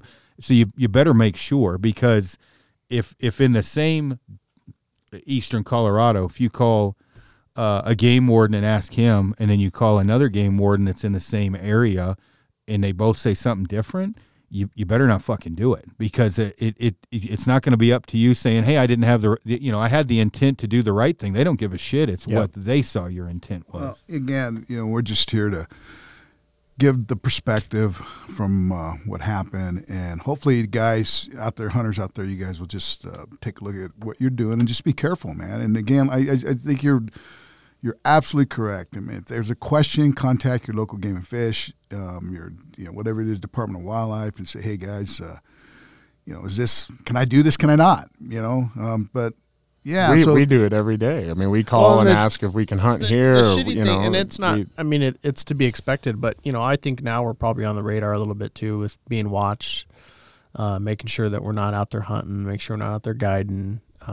And so, we know that, we're not going to do anything that's going to jeopardize ourselves anymore, or this company anymore, or our business or our industry partners, because we're not stupid either. We know that we're being watched and scrutinized every step that we take in regards to Big Chino, and so it's just it's opened our eyes a lot to just making sure that we're aware of our surroundings and who we surround ourselves with, but what we're doing out there too.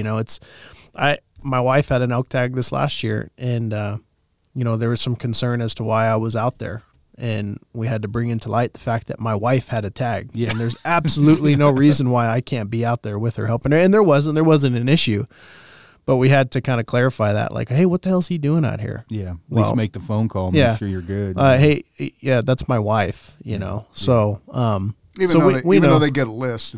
Yeah, even though they have a list. Yeah, exactly. So, we have to just make sure that not that we're doing anything or plan on doing anything that could jeopardize this, but we really got to make sure we're minding our P's and Q's. Well, again, I'll just say, we can get to hunting. There's been a transition, Big Chino. These guys are learning another aspect of the business, the logistics. Junior's doing the marketing. Appreciative of our outdoor industry partners and, people understanding. And again, this is 3 years old. We're moving forward. We're not moving back.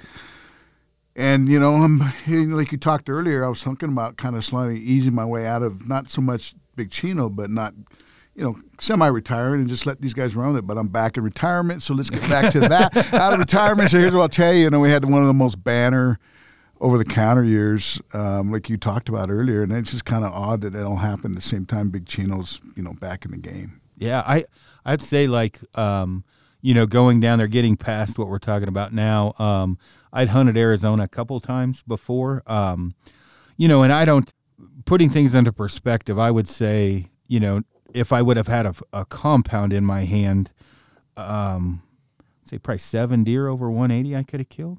I would say pretty easily. And I think if I came down there, now that you guys know me and my parameters of what I can do, that I can half-ass stalk, which I am going to come back down. You guys I need a bigger blind. That was one. Well, you got bigger blinds actually now. We did, those Xenex. Those, okay, I got to have a shout out for those blinds. That is by far the best ground blind by far that I have used. And is it how do you spell it? It's Xenex. Xenex. You see, I'm a redneck. I would have fucked that up. Oh yeah. But he told me this is Xenex like this.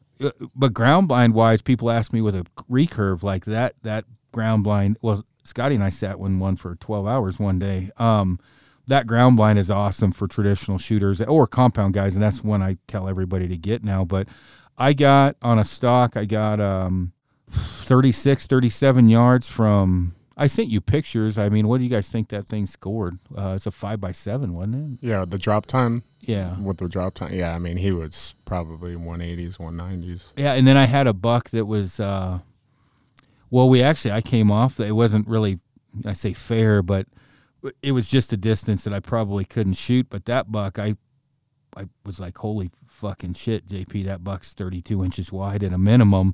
That one was at 37. It was just an angle I couldn't shoot with with the stick, but with the compound. I had another buck come out that I think I said, "Do you have photos of a anyway?" You guys killed it, and then my spotters had Scotty. He had photos of deer coming into some of the water holes. I was just amazed. And then how big was that buck the dude killed that had it looked like a crazy eyes STD coming off his forehead? Yeah, how big was that? That's a tough buck to score, man. We've had multiple guys in camp, that are all very, very seasoned tapers, and I mean, he's got 10 eye guards on one side, so he's a tough buck to score, especially his bases where they measure, as far as mass measurements and stuff. But most of us are getting anywhere from 221 to 229. Yeah, you can't until you put your hands on that buck, because the pictures don't do him justice. I got to look at it all fucking week. Yeah, I was sitting in my bed. Yeah, he's a fucking giant deer, man. Well, I took it to to our replica guy, Steve Stainer, who's one of the best replica guys in the Southwest, and I took it to him, and he was like, "Dude, you guys didn't kill this in the strip?" And I said, "No, man, over the counter." And he's like, "You got to be shitting me, man." But I saw bucks as good as that buck in the spotter. I mean, when I say that, meaning maybe didn't score quite as much because of the eye guards, because he's got a candelabra going on, but I mean, I saw multiple bucks in the spot. Even that one I stalked on, I think I got 30-something yards from it that blew out, which wasn't a great buck for you guys, but was still in the high 170s, I would say. And not an internet 170, goddammit, like an actual high 170s buck. And I had multiple stocks. I'm trying to think. That one day, I probably had four stocks that one day where I got between 35 and 50, and some of them I just couldn't see them because they're too much shit. And then like ground blind hunting, which you guys are pretty successful on water as well. There was, giant deer coming in, and I'm assuming with you guys, you said that last year was your best year. Is that correct? For harvest, for kills, yeah. Every year, hunters are getting stocks and getting shots. We have that miss board, which you're on. But anyway, we actually, and not just you. Amanda's on it too. But anyway, mention that, Amanda. I love you. But anyway, that buck was like 190, wasn't it? I saw a video of that thing. That thing was giant. But the truth of the matter is yeah, absolutely. You guys get stocks every day and they miss. It's spotting and stalking mule deer is not easy, man. We tell people that all the time. So didn't you? But let me ask you a question. There was that big giant 4-point that we were trying to kill. Didn't you get an opportunity? It was like 210. We kind of have him at 210 in our mind. The fucker was 12 yards behind my ground blind. Man. Scotty's on the hill, and then that cameraman dude was somewhere, and I'm like trying not to make noise because it wasn't windy that day, and I can hear that lip ball, and I'm like, fuck, and I peek the blind open, and I'm like, you got to be fucking kidding. I say 12, it was 18 yards, but you guys set up the blind correctly. It just happened to be, you need back cover. There's a branch going right across, and I'm like, if I can get the blind open, can I make the shot? And he stood back there with 20-some does for 3 hours while I was in that, going back and forth. And I don't know what he was giant. It's hard as you're peeking through a butt crack trying to look and not scare the shit out of it because there was no wind, but I would have to say he was easy 200. I don't know what he was over that, but that was a big deer. That big deer, yeah. We've got a lot of video of that buck. That was the can I talk about the pee on the heater? That was yeah, we want them to find out who did that. There was a heater in that blind when I got in. I'm like, holy shit, this is awesome. And I think did Rihanna sit in that before me or something, or somebody? I can't. Rihanna. I don't think. No, Rihanna didn't sit in that blind. I think it was another guy out of Texas. But I was overly happy that there was a heater in that blind, right? And so, but it got to the point there were so many deer around me. I was starting it and stopping it. I'm like, fuck it, I'm going to freeze. I ain't starting this heater again because there was so many deer coming in. And what's crazy in that specific spot, you could see way up to the left of the canyon, and I was sending videos of bucks coming in. Had a little bit of a swirling wind that would get 80, 90 yards I would have killed with a compound, but I was like, holy shit, that was on one blind. And so on that blind, there was probably 5 bucks over 175 and at least one over 200. And I think you guys killed a wide one that was on there, didn't you? Right after I left? Yeah, it was a wide 3-point or something. Yeah. Yeah, so there was good deer. And I would say, guys, that if you that are thinking about, getting a hold of you guys, as long as you have the commitment to keep going on stocks and you keep your head out of your ass, you are going to get an opportunity. Now, it's not, these guys can't make you shoot good, so that part is up to you, but I would think that a stock a day is very realistic, maybe 2. That is realistic. Especially during the rut. Yeah. And that's all you can, to me, as a bow hunter, if you get 1 stock a day, a good stock, you can't ask for more than that from an outfitter. You know, and I hunted public land down there the year before, and it had big deer. It didn't have the numbers you guys had. It had big deer, but again, one stock a day, you can't really expect more than that. And if you are, you're in fucking la la land, because it just doesn't happen that way. I mean, you might get that, but one realistic stock a day, you're going to kill a buck in 5 to 6 days if you get one realistic stock. Well, yeah, and I think it's important for people to understand too. You know, archery hunting in general is tough, but you know, mule deer is especially one of the toughest animals in North America to kill, just because of how cagey they are. You know, some of our clients have been hunting with us 10, 15 years.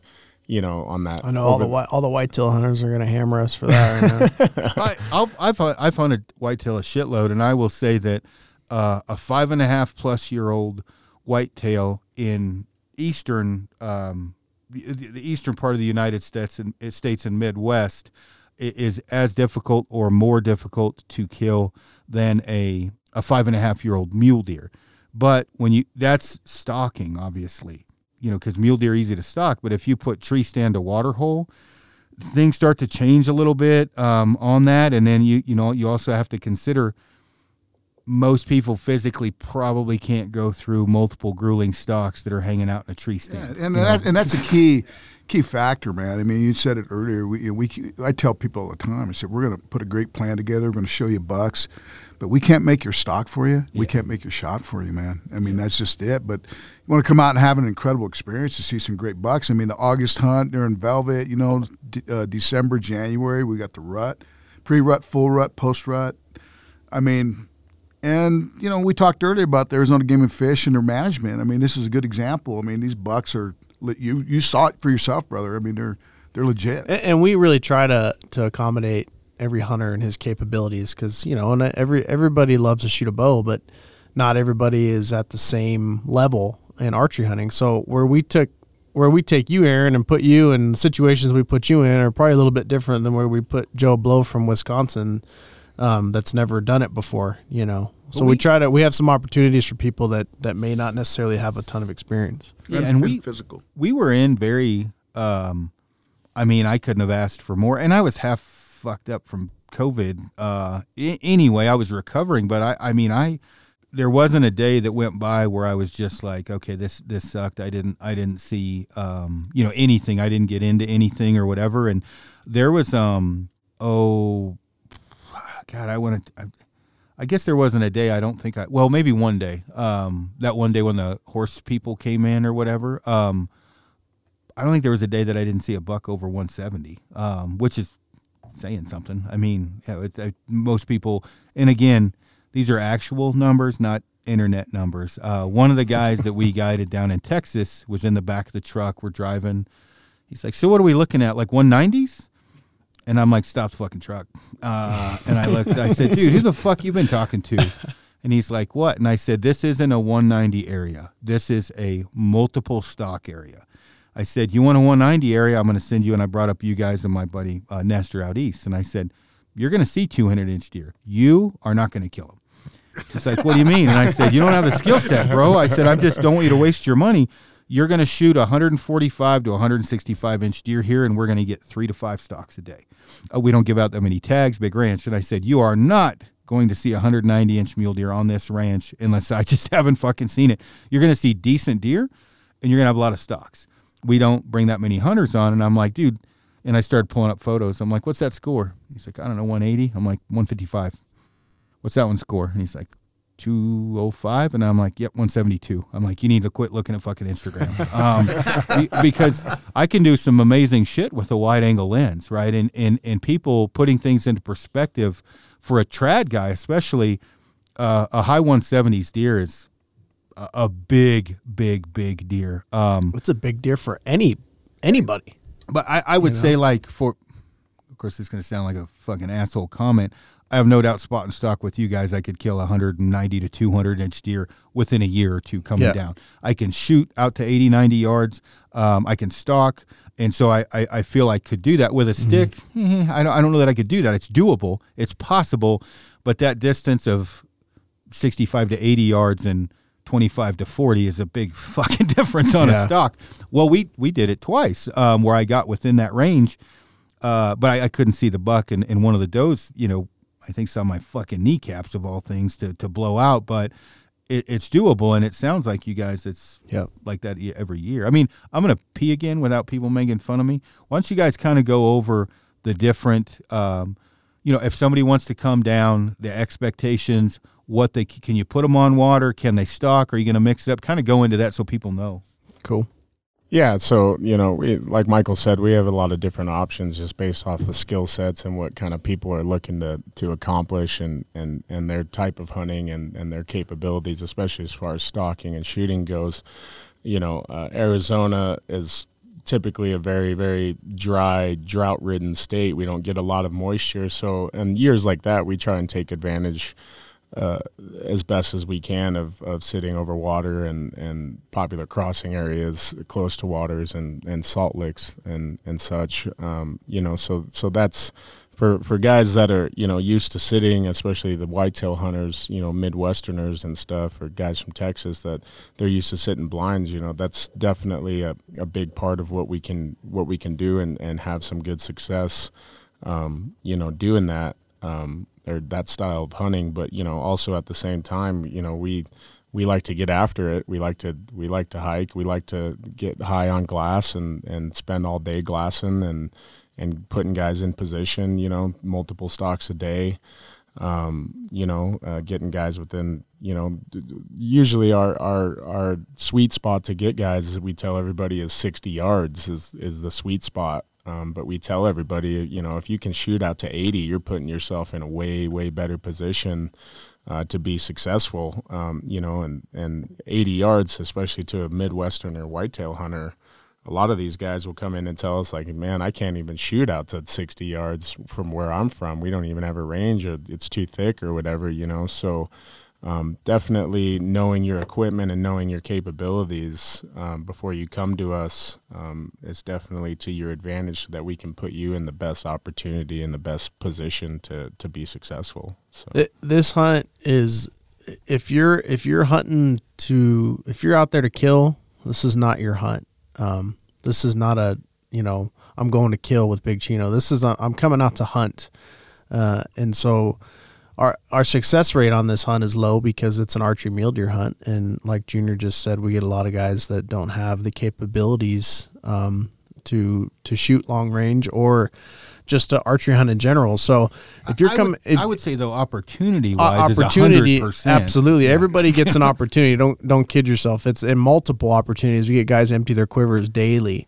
But so if you're coming out there to hunt, flags, arrows to Jesus. If you're coming out there to hunt and have a good time, then this is the place for you. If you're so hung up that the hunt's not going to be a success unless you kill something, this might not be your hunt, because it's a tough hunt. It's become like and Aaron, I'm sure you can attest to this, but it's become, especially our industry partners and people that we work with in this industry, as far as our companies and sponsorships and stuff, that people will send individuals out. It's become like a kind of like a rite of passage. Like, man, you went on an OTC hunt with the Big Chino boys. Like, how'd you do? Like, oh man, I smacked a 190, or dude, I missed a freaking. Or I shot a 2-point. Like, yeah, I shot a 2-point, but it's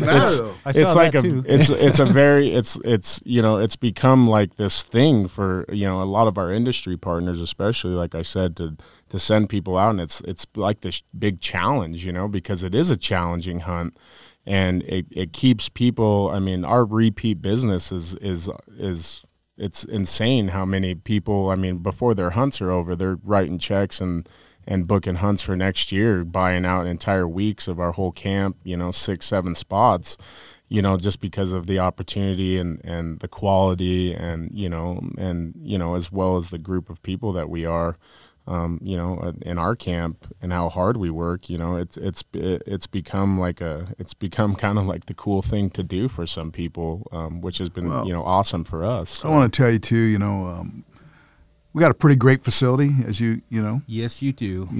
Yeah. There's no shithole there. It is very nice, and I've stayed in some shitholes. It's cool. It's set up. I'll just kind of paint the picture from the outside. You pull in and there's, I'll say outbuildings, whatever you want to call them. What's nice is you have kind of your skinning shed in one area, but your quarters and the guide shack and the food is all kind of in a row. So it's not spread out. They're all super clean. They're all heated, built very well. You got TVs. Like at no time. Now, obviously, in the summer, you're not going to have any time to fuck around at camp because it's light at the ass crack of dawn and dark at 9 o'clock. So you're probably just going to go to bed. But the facility, you guys have food every morning ready to go. I mean, I didn't have any complaints at all. I mean, it was pretty amazing. We got a badass Sorinex gym there, you know, for guys who want to get a workout in. I mean, you'd be surprised, man. A lot of guys will grind it all day and get a workout in. Yeah, you gotta get your chest. You gotta get the chest pump in, man. Yeah. Oh yeah. Well, chest every day. You can't flex Big cardio. yoga guy. And yoga guy over here. Yeah, and check this out too. You know what's cool is we have a bunch of mounts in there from bulls that we've killed in the area, and then my diesel buck is in there. You know, from the Arizona Strip. So, you know, I have to tell hunters, man, just whatever you do, just don't use this as your guideline. Yeah, no, this is a once in a lifetime buck. No, I mean, I think how you said it, like where we take guys down in Texas in the Davis Mountains, that's an area you're going to kill, but you're not going to kill a big one. I mean, you might, when I say big, you kill an okay one, but not big compared to what you guys are looking at. Big, but you're going to have opportunities. You're going to kill something, but it's just not going to be a giant deer. Where with you guys, about every day you're going to see at least a giant deer. But I would say most guys, and I want to hear you guys' opinion. If you want to do a little bit, be open-minded. If you're like, I just want to come spot and stock. If you come down and spot and stock for 2 to 3 days and you got picked last at Foursquare, you may get the fucking ground blind because you obviously can't get it done. Don't or just chalk it up to, if it happens, it happens, but you may be better off sitting in a ground blind. But are you guys cool with that if a guy says, hey, I want 2 or 3 days of spot and stock and then sit in a blind after that? Yeah, we do. We do that all the time. We get requests like that, or guys are like, hey, I'm never spotting stock, so let's run this for 2 or 3 days, and then we'll get in the blind, or vice versa, you know, or guys will sit in the blind for a couple of days, and the buck that they're looking at, or that we want them to kill off a specific spot, isn't coming in, or hasn't come in a couple of days, so they're getting a little antsy. So we'll take them out and pound the hills a little bit. And it's all weather dependent too. I mean, sometimes during those hunts we got a foot of snow on the ground, or it's raining every damn day. So sometimes we don't really have the option to sit, and it's just going to be a spot and stock kind of a deal, you know. If you're, let's say, like a stick bow guy, unfamiliar with spot and stock, I think it'd be good to learn from you guys for a couple of days with very low expectations of you killing one. Maybe you will, and that's my own opinion. I'm not saying they won't, and then get in the fucking ground blind because they're probably going to drive you guys crazy. We tell guys all the time, we'll be like, hey, man, that buck may not be the 180 that you hear after, but he's 160, and you've never done this before. Let's just go put a stock on him. If you end up liking him, if you get within range and you shoot him, then, hey, man, that awesome. But, at least get the experience and get the knowledge of what it takes to get this done. So when you do get an opportunity at the buck that you're looking for, then, it's not your first time stalking a mule deer when it's a world-class trophy sitting in front of you. Well, I think that's really important, too, because you'll get guys that are hung up on a score, like you said earlier. Yeah. And they won't make a stalk unless the buck meets that criteria, when really... Which, as you learned, I have the opposite issue. For me, I mean, don't get me wrong, I like to shoot big deer, but if you put a 175-inch buck in an extremely technical stock that is doable, or 195-inch in a water hole, I'm probably going to choose the technical. So I like that. But as I say that, if you're like, hey, Aaron, it's a little bit of a shaky stock. We got a 190 buck coming into this water hole. But get me in the fucking water hole. Get me in a blind. People have to be realistic to that. And again, and Doyle talked this about a little bit too, and I've talked to the Eastmans and different people. If you're judging what your potential outcome of your hunt should be off social media, you should probably turn social media off. You don't see the cactus in your penis and fucked up feed and dehydration and misses.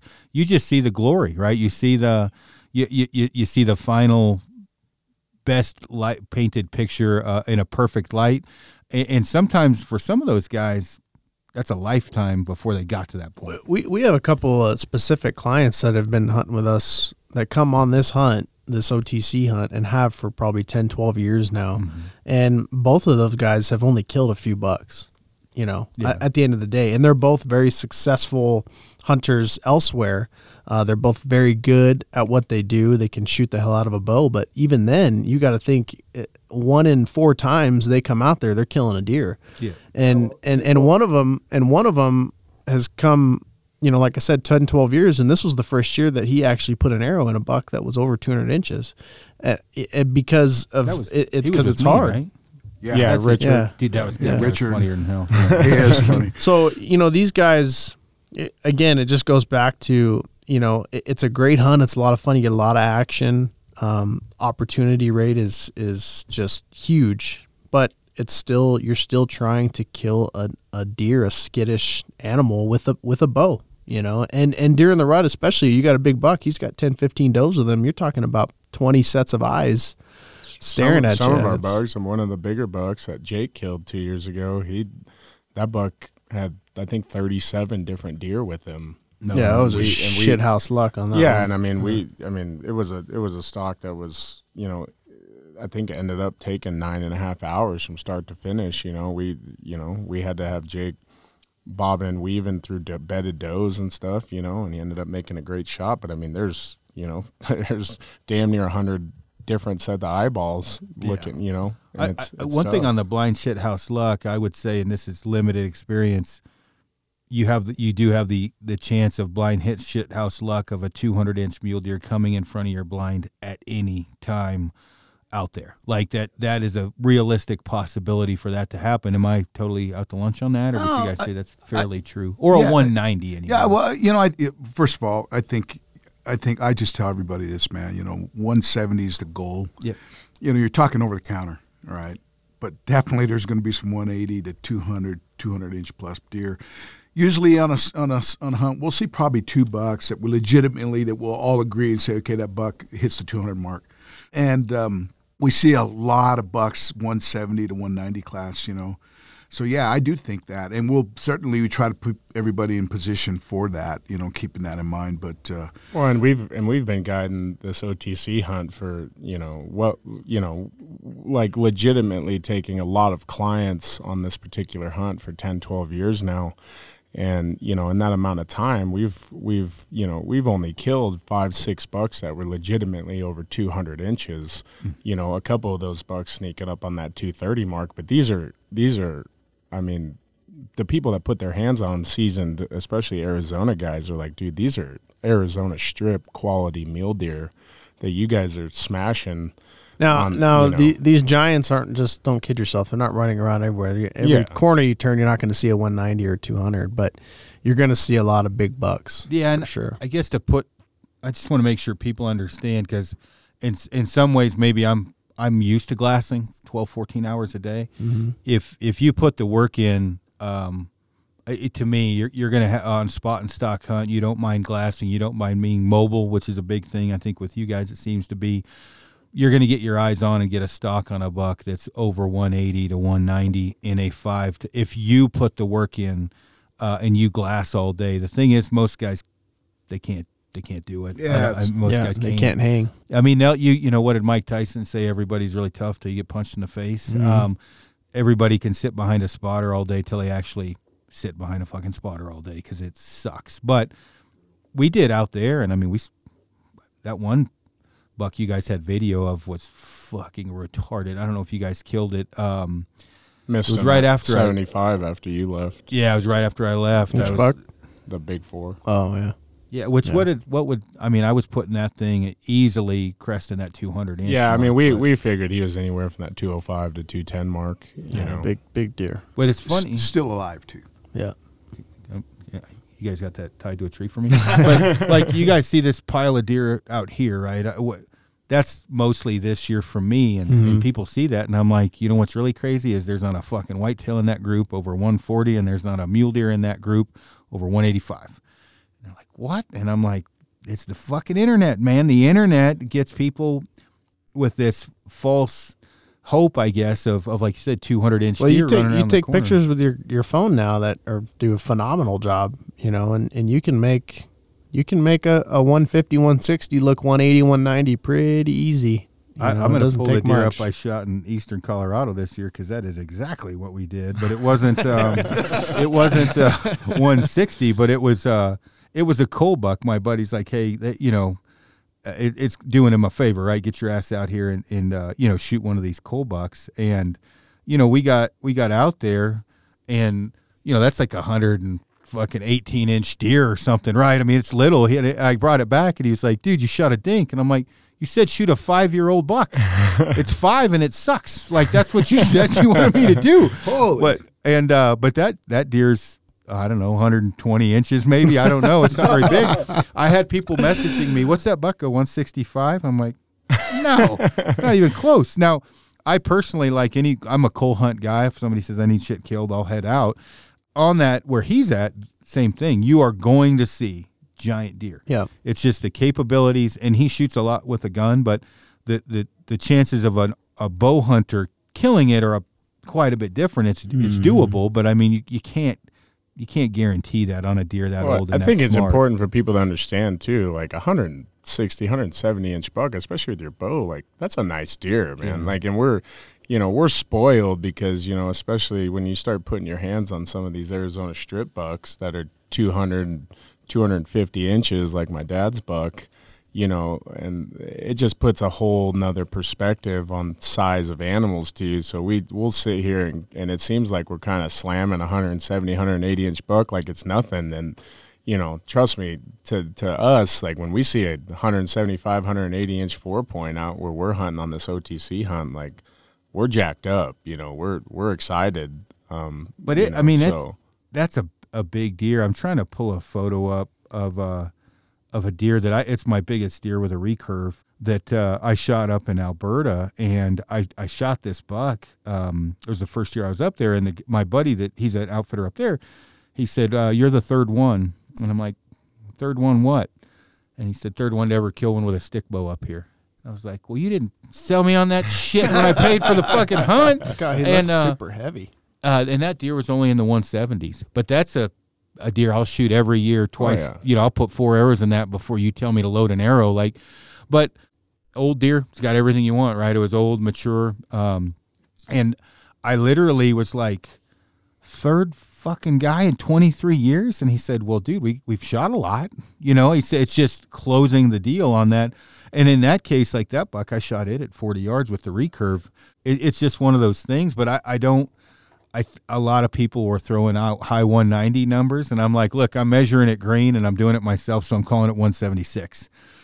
Probably going to shake out in the high 160s, low 170s, but I would shoot that deer every year without blinking an eye with a compound aura. Well, and I implore people to especially if they can get their hands on any horns, but especially one that they harvested themselves, like get a tape out, man. And even if you don't know how to officially score, get on YouTube, get online, Pope and Young, they'll teach you how to do it on their scoring sheet and stuff. They tell you exactly what to do, and it puts it a whole nother perspective for you of learning and field judging animals when you can legitimately score an animal. I was listening to you when you were talking to Doyle, we can throw out measurements of what it would take to hit a 90-inch antelope or 400-inch bull or a 200-inch mule deer, like that, because that's, the knowledge that you get over the years of judging and scoring and taping animals is worth its weight in gold, especially in the moment when you get a quick look at something and you got a high-paying client that's like, hey, man, is this bull 390? I need to know right now because I'm going to shoot him. If not, then I don't fuck with people like that anymore. Yeah, I'm not good enough. In the outfitting world, I just lie. Lie about it. Yeah. Unfortunately, I always tell people what we say is we don't throw out scores really much anymore unless people force us, but we pretty much just tell them like, hey, man, I would shoot him if it was me. We had a buck I went after that. I one of your guys he's being conservative. He's like, he's probably mid 150s, and I'm like,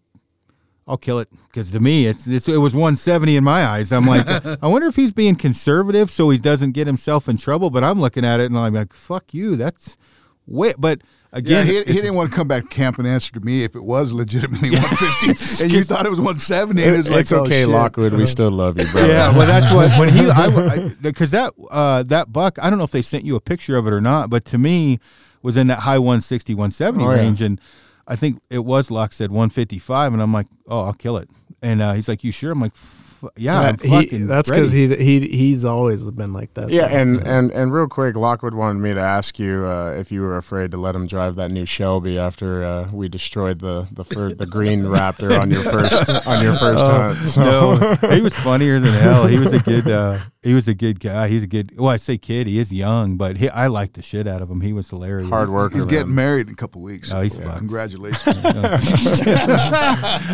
No, he was good. He was fun to hang out with. I get an example like one of the ground blinds I got into. There was a guy in it, and he'd been there. He said since 3:30. So you didn't do any heinous shit. You're like, well, you're gonna have to fucking wake up early tomorrow because that's just how life works. And in Locke, I walked down the road and he was taking a nap, and I was like, hey, dude, we got to go to a different spot, and we got on that bus. I mean, really, I don't ever get down, but most guys might be here. Fuck, we were on that buck, and an hour later, blast another buck up, and I went, shit, I stalked it 3 times that day, and I got within, the first one I was 80, and I shit you not, I think that doe saw my kneecaps or something because I could not see her, but I got within 38 the next time and 30 or 42 the next stalk on a day that potentially wouldn't have been great, and we still found deer, and we found another deer later that day that we were running out of daylight. So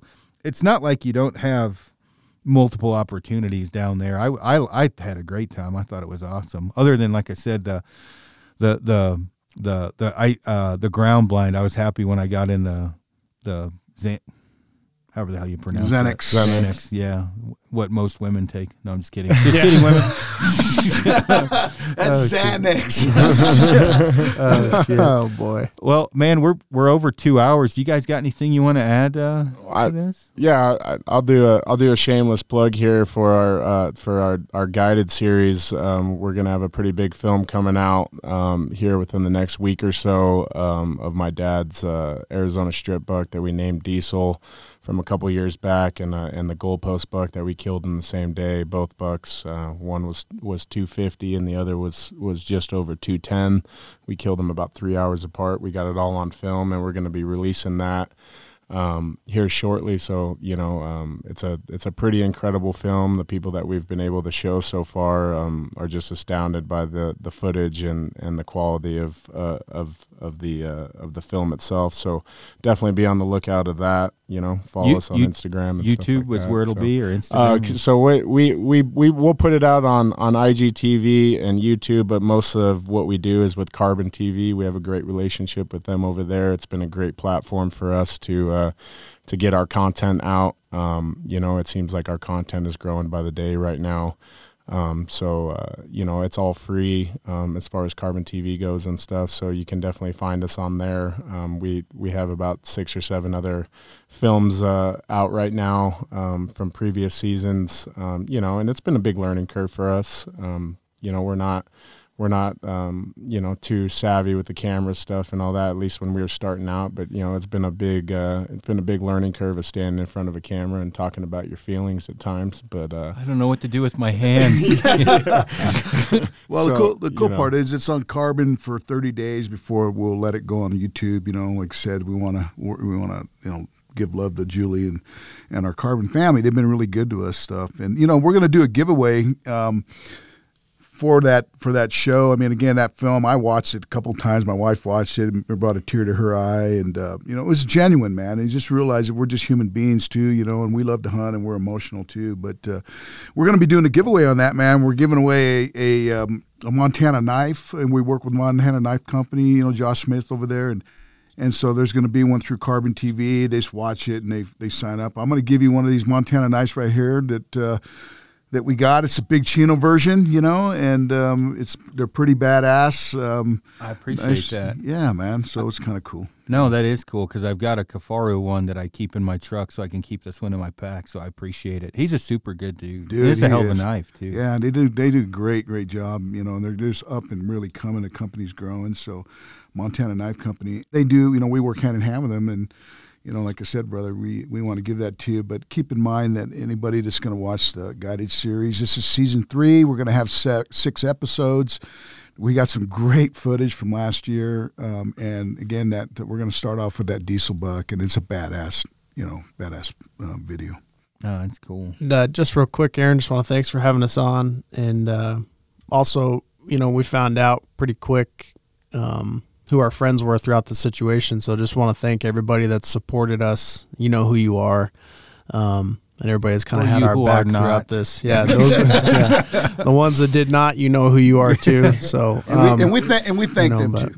we just thank everybody for having our back. The amount of support that we've gotten throughout this whole thing, especially in the industry, when you've got big companies like you guys and some of these other companies we deal with that don't need us and don't need to support us or to have anything to do with the situation, has been by our side and have our back throughout this whole deal. So I just can't thank them enough for the support. And again, you guys know who you are, so thank you. Appreciate it. Yeah, I mean, the people that we've been able to meet, especially recently over the last few years, we mentioned Josh Smith and the Montana Knives. I mean, some of the greatest people that you'll ever meet, down to earth, salt of the earth type of people, and and those are the people that have stuck by us and are really, really, we always, one of our slogans for our company is riding for the brand. And we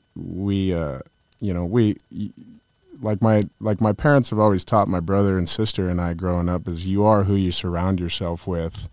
And, we've been very, very blessed and fortunate to meet individuals, like yourself, Aaron, and our Kafari family and many other of our industry partners, Leupold and Sitka and Matthews and Sorenecks and, Branded Bills. The list goes on and on of the people that we've been able to cross paths with and get to know the companies and also the people involved in those companies has been very, very humbling for us. And it's been, I guess we should say we're just extremely, extremely grateful for, like Michael said, the support and what they do for us, because without people like yourself and our other industry partners and our supporters, we wouldn't be able to do what we're doing. We wouldn't be sitting on this podcast right now, and it's completely humbling, and it's where we've come just in the last 5 years is it's crazy. I wake up every day and see some of the text messages from some of the people that I've been able to meet on my phone, and it's crazy, like, what this industry and how connected and how small of a world it really is. So it's very, very humbling for us. And we got some mutual friends too. I know you just hunted with John Barklow in Texas, and John's a phenomenal human being, and Donnie Wilson there in Montana. But I want to do a shout out to Riza Lesser, who was with Leupold, and she left and went to Rocky Mountain Elk Elk Foundation. I was the first person she called to tell me, and it was actually funny because I thought she was calling me for what I had mentioned to you guys earlier that I'm kind of in the middle of. Mm-hmm. And then I kind of spilt the beans on that, and then she said, "No, I'm not calling for that. I'm calling because I'm going to work for Rocky Mountain Elk Foundation." And I was like, "Well, fuck!" So, damn it. She's awesome. I love Riza to death. I think her and my wife got so drunk twice that I'm like, "Riza, did you take her to the cab?" She's like, No, she just went outside. I'm like, "She's so fucked up. She could get in with a stranger. Get your ass out there. Make sure she gets in the cab." Yeah, so we gotta be careful. You get Riza, and she knows what that means, man. Yeah, but we love her, man. She's been really good to us, and all the people, Rihanna at Mountain Ops, everybody, man. Again, Junior's right. From the bottom of our heart for everybody, Eberly Stock, and everybody anybody who's been around. We just thank everybody, man. Truthfully, we appreciate you. And we appreciate you, man, truthfully, giving us an opportunity. Keep in mind, we just want this to be educational. And we want people to know that we're human beings too, and it does hurt. So if you like hurting people, you did hurt us haters, It was tough to get through, but we're big boys. And we just keep putting our head. We know where we want to be, and just have the opportunity to again, surround ourselves with success. I know you're an ex-military guy, so am I. I do some. You're an ex-ranger, if I remember. Sapper. Okay, yep. Okay. I just joined a place in Prescott, Founding Fathers, and they're a bunch of rangers that developed. The point is, like-minded people. We're grateful and we're humbled thank you so much for having us. And again, hopefully, well, first of all, we'll see you this year. Yep. Coming out. I don't know if it's going to be in August, December, or January. I know Dana's going to be coming out. And hey, again, thank you. Yeah, no problem. I appreciate you guys coming on, everybody tuning in. At the very least, if you take anything from this, take the good parts, learn from what's happened, what we talked about, and definitely just remember the shoe can be on the other foot really quickly. So if you're throwing stones, well, like they say, people that live in glass houses shouldn't throw stones. The first thing I learned about you guys, how much of a stand-up crew you were. You weren't whining, you weren't crying, and I was like, that says a lot. And I'm glad you guys came on the podcast. Definitely cut from the same cloth. So thank you guys again for coming on, and look forward to shooting the shit and hunting with you guys. So absolutely, thank you, brother. Appreciate it. Thanks, bro.